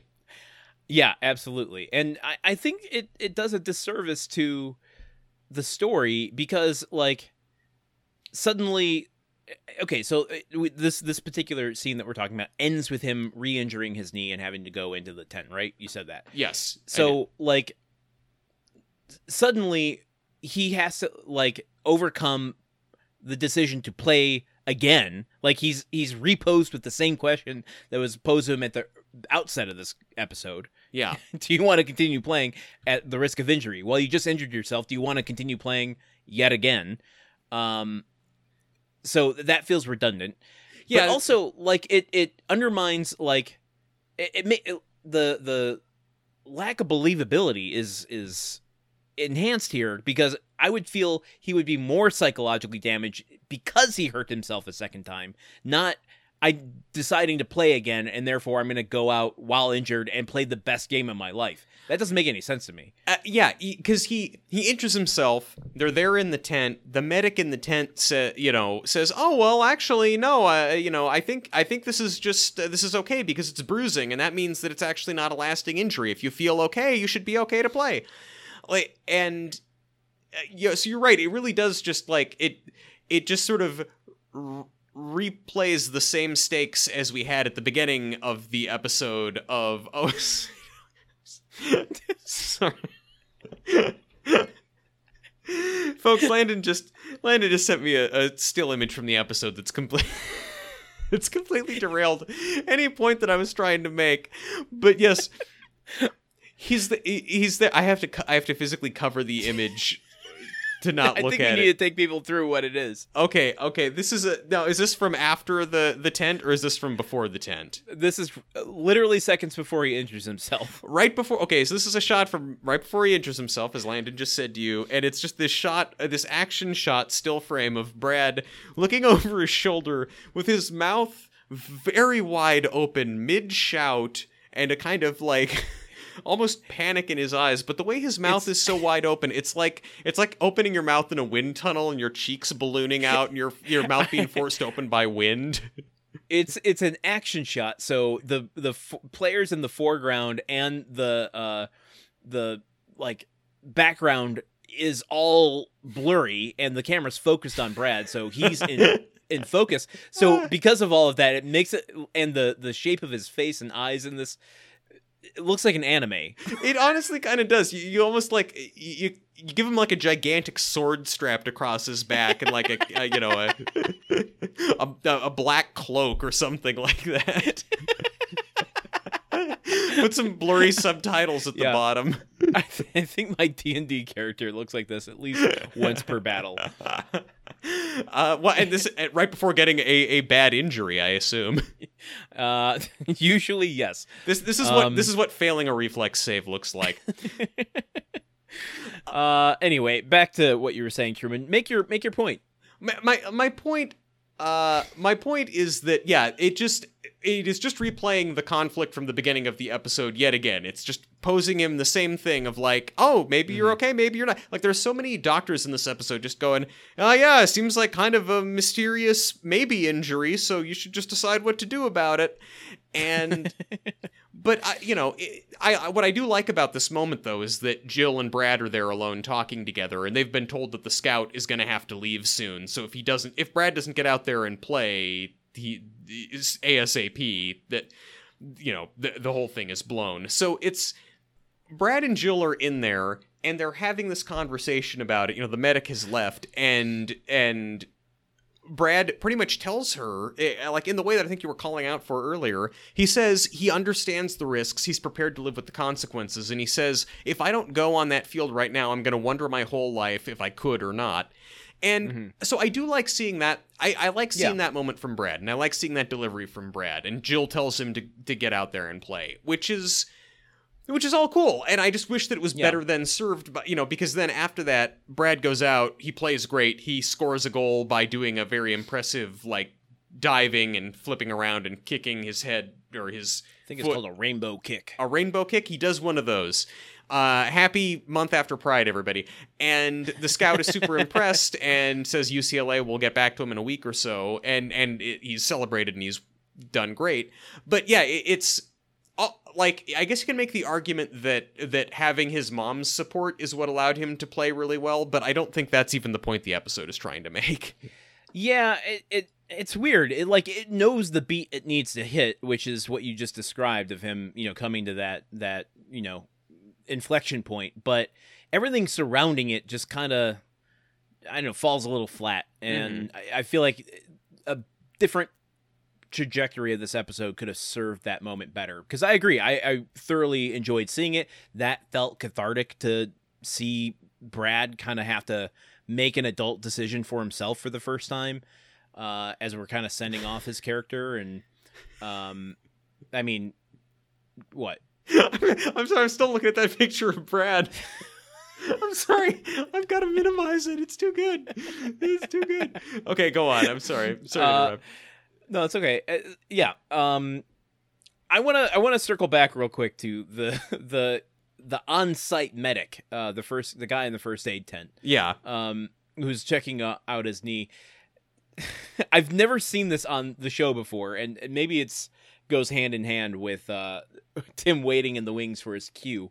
But it's maybe it's because they're shooting on location. They're just like, we gotta get this done before the sun goes down. But did you notice the gaff? No, I did not notice. I did not notice the gaff. What was the gaff? I replayed this like 6 times, and I feel really bad for this character actor. But yeah, it really made me laugh.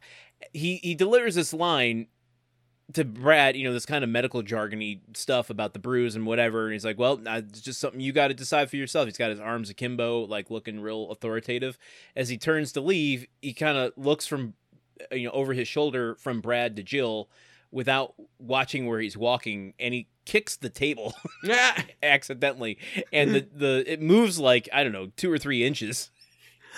It's real fast, but it's something that's like, why there's something happening on that day that they couldn't shoot another take, or in editing they couldn't cut around it for some reason. So it's just so entertaining to me that it ended up in the episode. I mean, look, that when they were shooting that scene, he kicked it on the way out, and the director said, "Nah, this is good enough," and they went with it. Are you Andrew Sau? I look, folks, surprise. That's the twist. That's the prestige. I've been making a podcast about the show that I directed a few episodes of. Oh my God. 14 episodes. 14 episodes. That's a lot. But I mean, actually, relative to the sheer number of episodes, not that many. Not to take anything away from myself, Andrew Sau. Well, no, okay, a lot of gaffes. Maybe we're finishing weak after all. So after the only thing in the whole week since watching this episode, the one thing that stuck out really strongly is the very last thing we see, which is after Brad scores the goal, he goes running over to the sidelines. Oh boy. It drops to his hands and knees and starts crawling, and then he pulls his shirt off first. He pulls his shirt off first, which I guess is a reference to Mia Hamm and the Women's World Cup thing, which happened around that time, right? Yes? No. Insert correct answer here. Hang on, let me just do a little housekeeping here. Hey, Kirsty, when you hear this episode, come and tell me if I'm right that was Mia Hamm taking her shirt off, and if that's the reference. Anyway, yeah, but he pulls his shirt off, goes running over, celebrating to the sidelines, and starts crawling on all fours, and then his other teammates all start crawling on all fours right behind him in a way that is just human centipede-esque, which I don't love. In a post-human centipede world, this just doesn't fly anymore. You can't listen. We were watching the Eurovision Song Contest a couple months ago, and there were some backup dancers at one point doing a crawling faces to butts kind of dance, and it's like, guys, come on, dude. I get that you're in Europe, but they shot the human centipede in Europe. You people should know you can't do that pose anymore. Yeah. But they're doing that. And even aside from that awful connotation, is then he just like belly flops onto the ground, and then they start belly flopping on top of him, and I'm like, motherfucker, his leg is still injured, like it's still touch and go. Why are you crawling on your knee and then having other people drop onto it? The scout is going to watch you blow out your knee celebrating the dumbest way ever to lose a scholarship. I'm glad you brought this up, because there is more contact with his knee in this celebratory moment than there is when he actually injures it in the game, which is, we didn't talk about it, but when he injures himself, he basically, like, flips over a guy, doesn't land on his injured knee at all, but then grabs it like he's a hurt basketball player. Yeah. Or a hurt soccer player doing some inside the actor's studio stuff. Yeah, I haven't really watched soccer, so I don't know if there's as dramatic as basketball players. My understanding is there's a fair amount of drama in soccer too when people are trying to get some extra time on the board. I think it's called a board. Kirsty, when you listen to this episode, explain to me if that actually is true or not. Go on. Maybe that's points for the scholarship if he's like, wow, he's already got the drama chops for this. This kid could go all the way. But.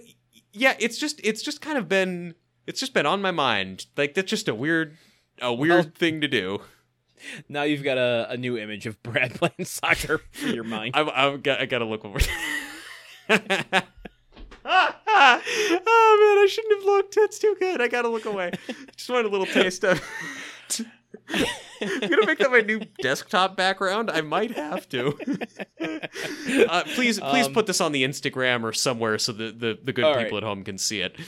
I certainly will. The only note I had here was the scout peeks his head into the tent at one point, and he's like, I got to get going. I don't know what the fuck's going on with you, but if you're not going to play, I got other people to see.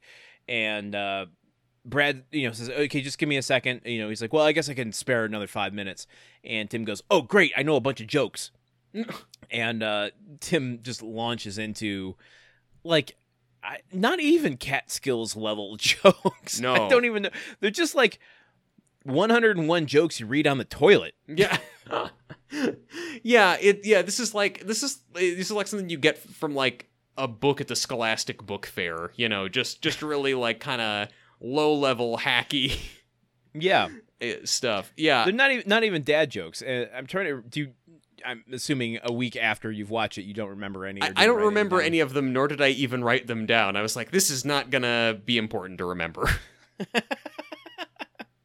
Well, they're bad. They're dumb. They're jokes that are like, oh, this is gonna get racist real fast, whether they do or not. But the fact that they didn't, I took as a blessing, really. Yeah. Clearly, yeah. I had a couple replacement jokes though. Okay, great.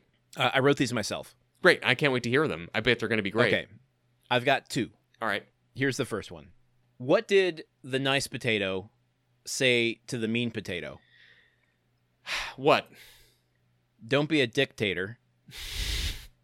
It's pretty good. Okay. All right. What is a horse's least favorite instrument? A musical instrument. What is a horse's least favorite musical instrument? What? A glue stick guitar. Okay. That's pretty good. Hang on 1 second. I think I can come up with. I'm gonna trust you put your reaction to looking at the image of Brad as your reaction to my joke. I thought they were both funny. It's just like a different level of humor. Okay. What do you call a mystery involving an American artist who rose to success during the 1980s as part of the neo-expressionism movement? A locked Pollux mystery. Close. A Basquiat case. Eh? Okay, well that's good. Good. I think all of our jokes would have gotten that scout to stay for another hour at least. At the very least. Okay. So as they're celebrating, did you mention the scouts like, good job, if you're playing this well on Hurtney, I can't imagine what you're going to play like when you join our team next year. Well, you know what? No, I did not mention that. But yeah, he basically gives Brad the unilateral thumbs up. Who cares how good all the other players I see today might be? You're on the team. Yeah, right. Yeah. Not going to consult with, the manager, or not going to take anything back. Fuck my notes. I'm just giving a big ol' stamp of yes. And also, Brad played like shit for a lot of the game. Yes. So it's like I guess score one rainbow kick one time. It's not about consistency of play. It's about being able to do the right thing once. For all he knows, they could have like Pulp Fictioned adrenaline into his chest in that tent when he wasn't looking, just for the last quarter. Yeah, it's and him doing that belly flop onto the turf was just to drive the syringe further in so we can get a little bit more adrenaline out of it. Oh God! So yeah. I guess Brad's going to UCLA. Woo! How do you feel about that after watching our boy grow up? You know what? I feel great about it. It's a solid school. They have I know a great basketball team, and their football team has been doing better recently. I'm proud that Brad's going to be a Bruin, and I hope that he can keep up with the rigorous academics that it's also known for. I didn't care how you feel about the Bruins. I cared about how you felt about our boy going to college. I mean, look, I feel great about Brad going to such a good school because I specifically remember how threatened he felt by Randy's intelligence a couple seasons ago and how hard he worked to get his grades up. And I feel like this will honestly be a great opportunity for Brad to maybe spread his wings and go beyond just being a jock and maybe actually get some dang old knowledge in his head. Or the exact opposite, when he realizes that all that studying wasn't worth a damn because he could just get there on sports anyway. Yeah, exactly. I mean, or when he learns that all of that studying wasn't worth a damn because honestly, in our economy, you sort of just need to go to college so that you can have that box checked and then get a white collar job where you don't really utilize any of the skills that you learned in college. Anyway, an hour on the clock. Let's talk about the failures of the 21st century American economy. Right. How do you feel? Are we both deflecting our emotions about this ending by not actually acknowledging how it feels to have a conclusion to a major character's story? I mean, I don't know. Like, I never really was in doubt that he was going to get into UCLA. So it's kind of like, I'm happy to see this happen for him, but also I'm like, I knew it was going to be a happy ending. Why do you tell me about the feelings you have? I don't really have any. Oddly, okay. I think because I've experienced it before, having seen the show before, and B, like I don't know, the episode wasn't as emotional or even celebratory. You know, it felt like there wasn't a lot of pop and circumstance around. Nope. Like, this is it. This is the moment that Brad's life changes. Yeah. No, it's really, it's really not. It really is sort of, the celebration is, what little celebration we get is overshadowed by the weird human centipede conga line that the team makes. And then it's really distracted from by the stinger, which comes next. And just all right, let's go to the stinger. So they're on tool time. They're wearing the jumpsuits. Tim is ranting about how much he hates having had his tools away and having had his tools taken away, and how much he hates being forced to dress like a banana. So in a show of defiance, he rips off his jumpsuit, and Heidi rips hers off as well. Al refuses to take his off, so Tim insists and rips off Al's jumpsuit to reveal that Al is wearing nothing under his jumpsuit except boxer shorts and then like a kind of square of flannel around his neck to make it look as though he's wearing a flannel shirt underneath the partially unzipped top of his jumpsuit, which is so mysterious. There's a term. What's that term? I don't know. I'm not so caught up on my fashion knowledge that I know what the term is, but women, it does, when there's like low cut dresses, they'll wear something like that sometimes, or even back in the day, like the fake collars and stuff that people would wear.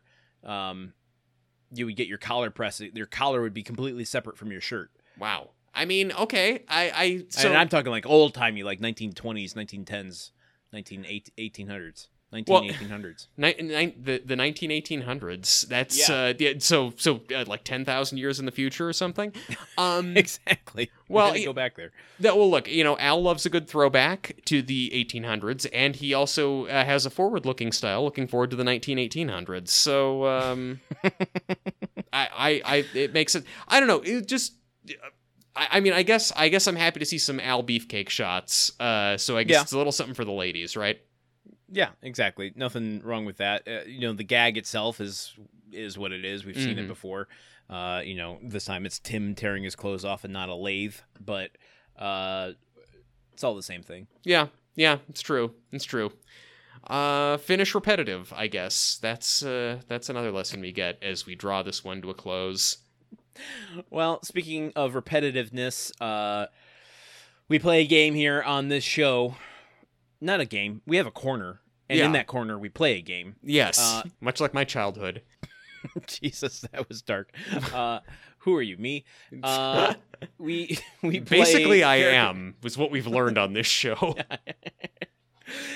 We visit Character Actor Corner, where we meet all of the character actors in the episode. Yep. And today we have 5. Oh. I don't even know how to describe that reaction. It's just a lot of character actors to learn about here at hour 2 of the podcast. But you know what? I want to find out about all of them.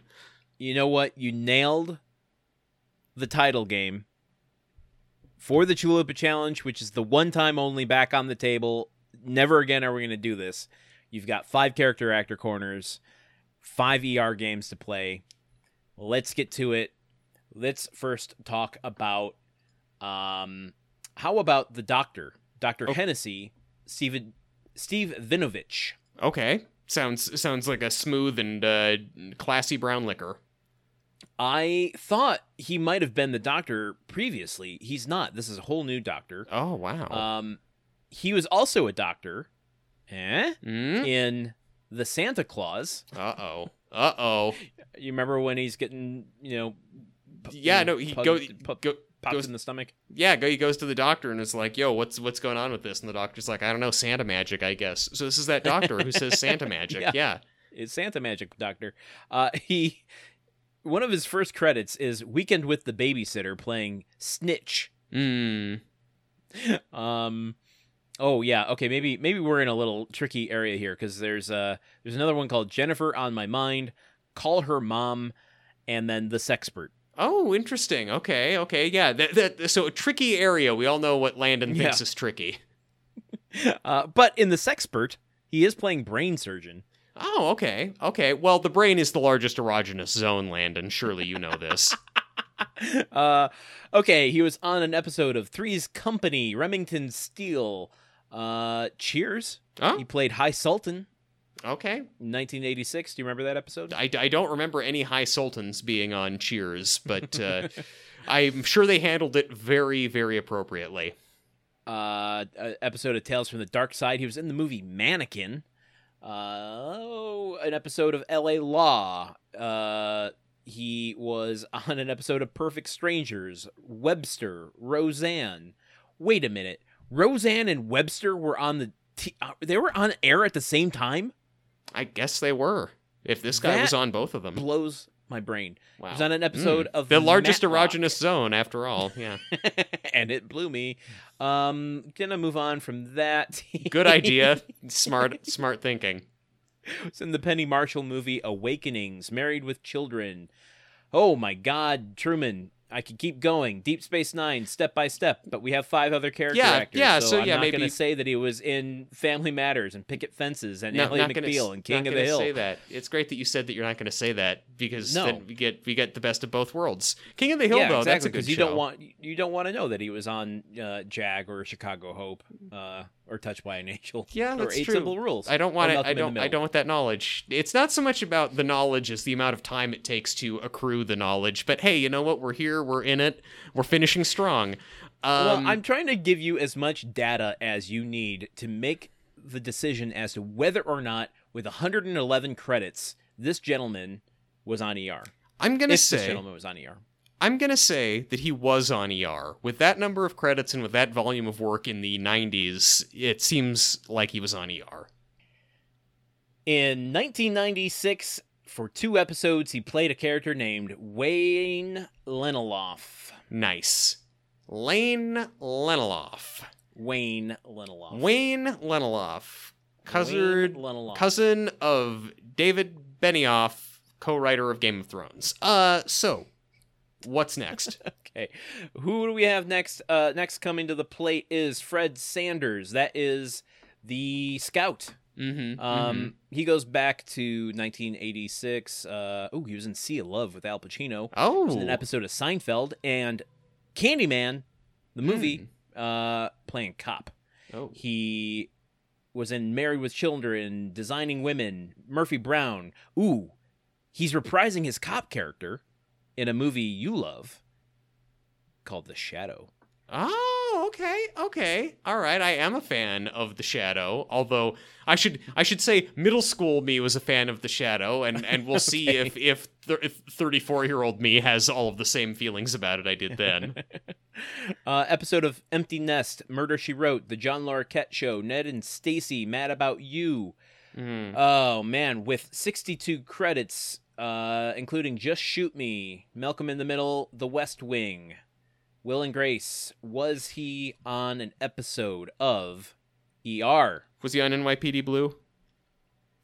Oh, let's take a look, shall we? NYPD, not found. I'm gonna say yes, he was on ER, though. You've let us down. How dare you? Damn it. The West Wing. Chalupas are off the channel. Forever. No more, ever again. Finish we'll week. Never have a chalupa. Finish week. Yeah, Chalupas are banned. We finish consistently, though. Yeah, I mean, yeah. We're just constantly a disappointment. Yeah, exactly. I mean, welcome. Now you're on our level, just being constantly disappointed by and also, at least on my parents' level, constantly being disappointed by what I'm up to. So, all right. Okay. Sorry. Let's keep going. Sorry, everybody. Go on. The coach, who we see briefly on the field, Stephen Barr, is playing coach. He has 91 credits going back to the miniseries V, which I love and was terrified of as a child. L.A. Law, Memoirs of an Invisible Man playing Clellan, Beverly Hills 90210, Criminal Mind, Jag, Pacific Blue, Team Knight Rider. What's that? Interesting. 2 Guys, a Girl, in a Pizza Place. X-Files. Was he on ER? Gonna say no. Oh man, really blowing it now. 2003. Playing construction foreman. Okay, well, that's, you know what? Hey, look, I can't lose any harder than I already am. That's true. Yeah. But let's not let it reflect the excitement for celebrating character actors, because we have 2 more. No, not at all. Lastly, we have, or not lastly. Second to lastly. Yes, there we are. Penultimately, lastly. David Reavers is playing Trainer, the guy in the tent that is making Brad make his last decision. Cool. Has 50 credits. One of them is a really kind of odd sci-fi movie called The Circle. Not the one with Tom Hanks and Emma Watson. All My Children, Malcolm X, Felicity, City of Angels, Ally McBeal, Buffy the Vampire Slayer. 24. He has 50 credits. Is one of them Jag? One of them is not Jag, nor is one of them ER. One of them is Jag, one of them is not ER. Okay, well, I think the buzzer should only be used for ER, but that's fine. The Jag game is a new thing. Lastly, we have the receptionist at the physical therapist's office. A little actress, and I say that because she was very short. Janine Garofalo. Has anything to do with anything. Bridget Cameron. Bridget Cameron has 4 credits. Now, I'm gonna read all 4. Okay. I guess the ER game's off the table for this one. Yeah. You tell me if you could maybe peg all the pieces together. We're at trivia night now, and Fun. The ultimate the thing of this round is, what do all these things? What clue do these all lead you toward? Ready? Okay. Yes. Okay. Bridget Cameron stars in an episode of Full House, Home Improvement, The Farmer and the Belle, Saving Santa Land, and Kirk Cameron's Saving Christmas. Oh, it's something about God, isn't it? Perhaps the Kirk Cameron of it all. This is Bridget Cameron we're talking about. Oh, no. Oh, dear. Oh, this is Kirk Cameron's wife. It's his sister. Oh, still bad. Oh, man. Well, that's a shame. Ugh. She is the sister to Kirk Cameron and Candace Cameron Bure. I didn't know they were...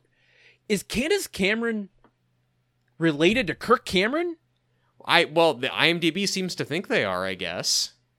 Candace Cameron, DJ from Full House. Wow, I didn't watch Full House. So. Has had some very controversial issues, opinions lately. Well, you know, that's Jesus will do that to you. Her older brother is Kirk Cameron. Holy shit! I'm learning this on air. Wow.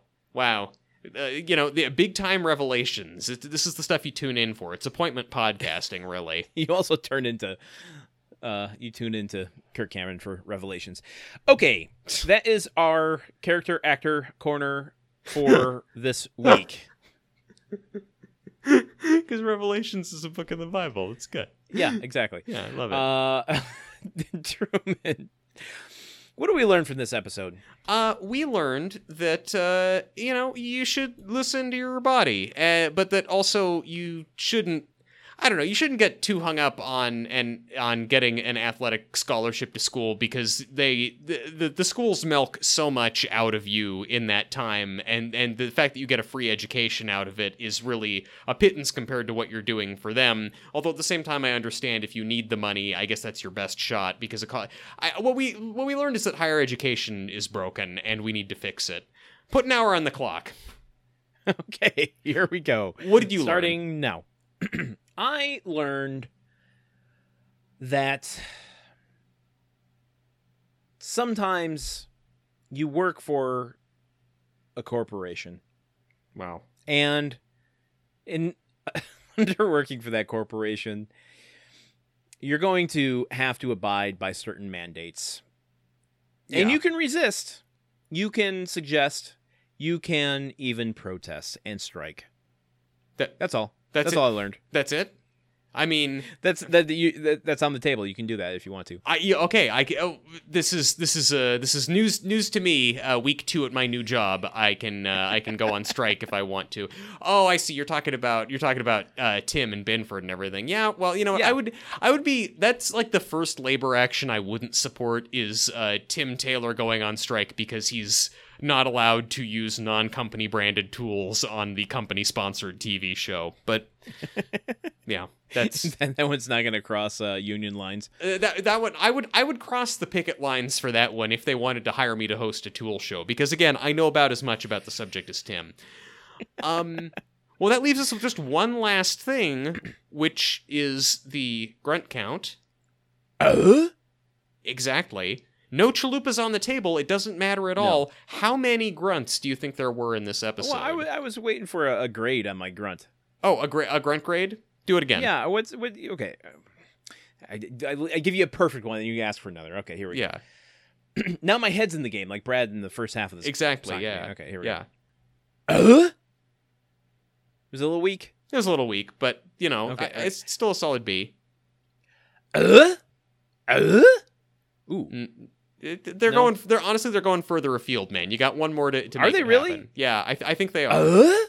That one was good. That was a solid last one. Okay. You know what? Okay, because I figured this out in the bathroom earlier. Okay, guys, we're talk about finishing I'm holding strong. it in my mouth too long. Okay. It's gotta come directly from the throat out the mouth. Okay. Yeah, and the bathroom was where you figured this out. Okay, that one didn't broke out the that one didn't finish the that one overloaded the microphone on the phone a little bit. So that's how you know it's good. I'm gonna say there are 0 grunts in this episode. Well, there were in fact 3 grunts in this episode. What? And you know what? This is the point when I would tell you when they were, but I think on the day that I watched the episode, I assumed, I'll remember where they happened, and so I didn't mark down in my notes where the grunts happened. Wait, maybe it's when he first walks. I think it's when he first walks out and he's talking about how they're gonna work on the car. Yeah, with all of the tools. Yeah. I'm pretty sure that's when it was, and I don't care to check. So, take 1 week ago me's word for it, everybody. I am happy to do so. Interesting. Okay, 3 grunts. Seems like we've had an uptick in grunts at the last breath of this season. Yeah. I think their death rattle is a grunt. Sounds like a dope ass name for an album. I'll tell you what. Interesting. Okay, great. Yeah. Well, I'm gonna put my thinking cap on for the remaining episodes with these grunts and see if we can't really squeeze some sort of epiphany out of all this nonsense we've been doing for 7 years. That's what we're doing on Grunt Work, just squeezing out epiphanies one after another. That's how you make an epiphany. You just squeeze it out. I mean, I'll think about it next time I'm in the bathroom. And no. Guys, please. This is why we shouldn't do episodes that go past the 2-hour mark, man. We get to this point. This just total we're in the same mind space as Tim Allen being like, show's almost over, smell my finger. I'm gonna go jerk it to a manatee picture in a dictionary. Like, this is the kind of shit that we're doing. I'm picturing it in my head, and I can see you, if you were forced to lip sing a song for Grunt Work, you might put the same amount of effort that Tim Allen did. Because that would be good enough. That I made the joke before, but I am become Tim, destroyer of podcasts, I guess. Oh my God. All right. Well, if all of this nonsense sounds good to you, if this is why you tune, you're like, you 30 seconds skip this whole episode just to get to the disintegration of our mind part of this. Our mind part. The largest erogenous zone is disintegrating right now. You can help support us on Patreon. Become a sponsor. Jesus Christ. Finishing weaker than we've ever finished. If you enjoyed this show and want to help us become a official Grunthead sponsor over at patreon.com/gruntworkpod. Your donation, which can be as little as $1, not only gets you access to our entire archive of Gruntwork Nights episodes, but it'll help transition us into the next project, which we've got slated. Ooh. And we will be announcing soon. So stay tuned for that and help us by becoming a patron over at patreon.com/gruntworkpod, where for as little as $1 you can get. Oh wait, I already did that. Stop by to say hi to us on Instagram, basically just there, or join our Discord. Yeah. We talk to people there sometimes, or send us an email. gruntworkpodcast@gmail.com. Our Instagram stuff is gruntworkpod. What else? We got a website. Review us. Yeah. Oh, on Apple Podcasts. On podcatchers, Apple Podcasts, and other places. The website, you said. Yeah. Our brand new Patreon-backed website, which is www.gruntworkpodcast.com, where you can, you know what? People are, now that it's on Disney Plus, people are finding the show. Oh, no. And they're starting, and I'm like, we don't have any of our bonus episodes up. Did I go through this last week? You mentioned that there are people who are marathoning it with none of our bonus episodes, so we gotta get our house in order, man. We do. So I feel bad for those people. But the bonus episodes will be up soon. And I guess until next week when we bring you episode 24 of season 8 of Home Improvement, I have been Landon Solano. I've been Truman Caps, and remember, be a goldfish.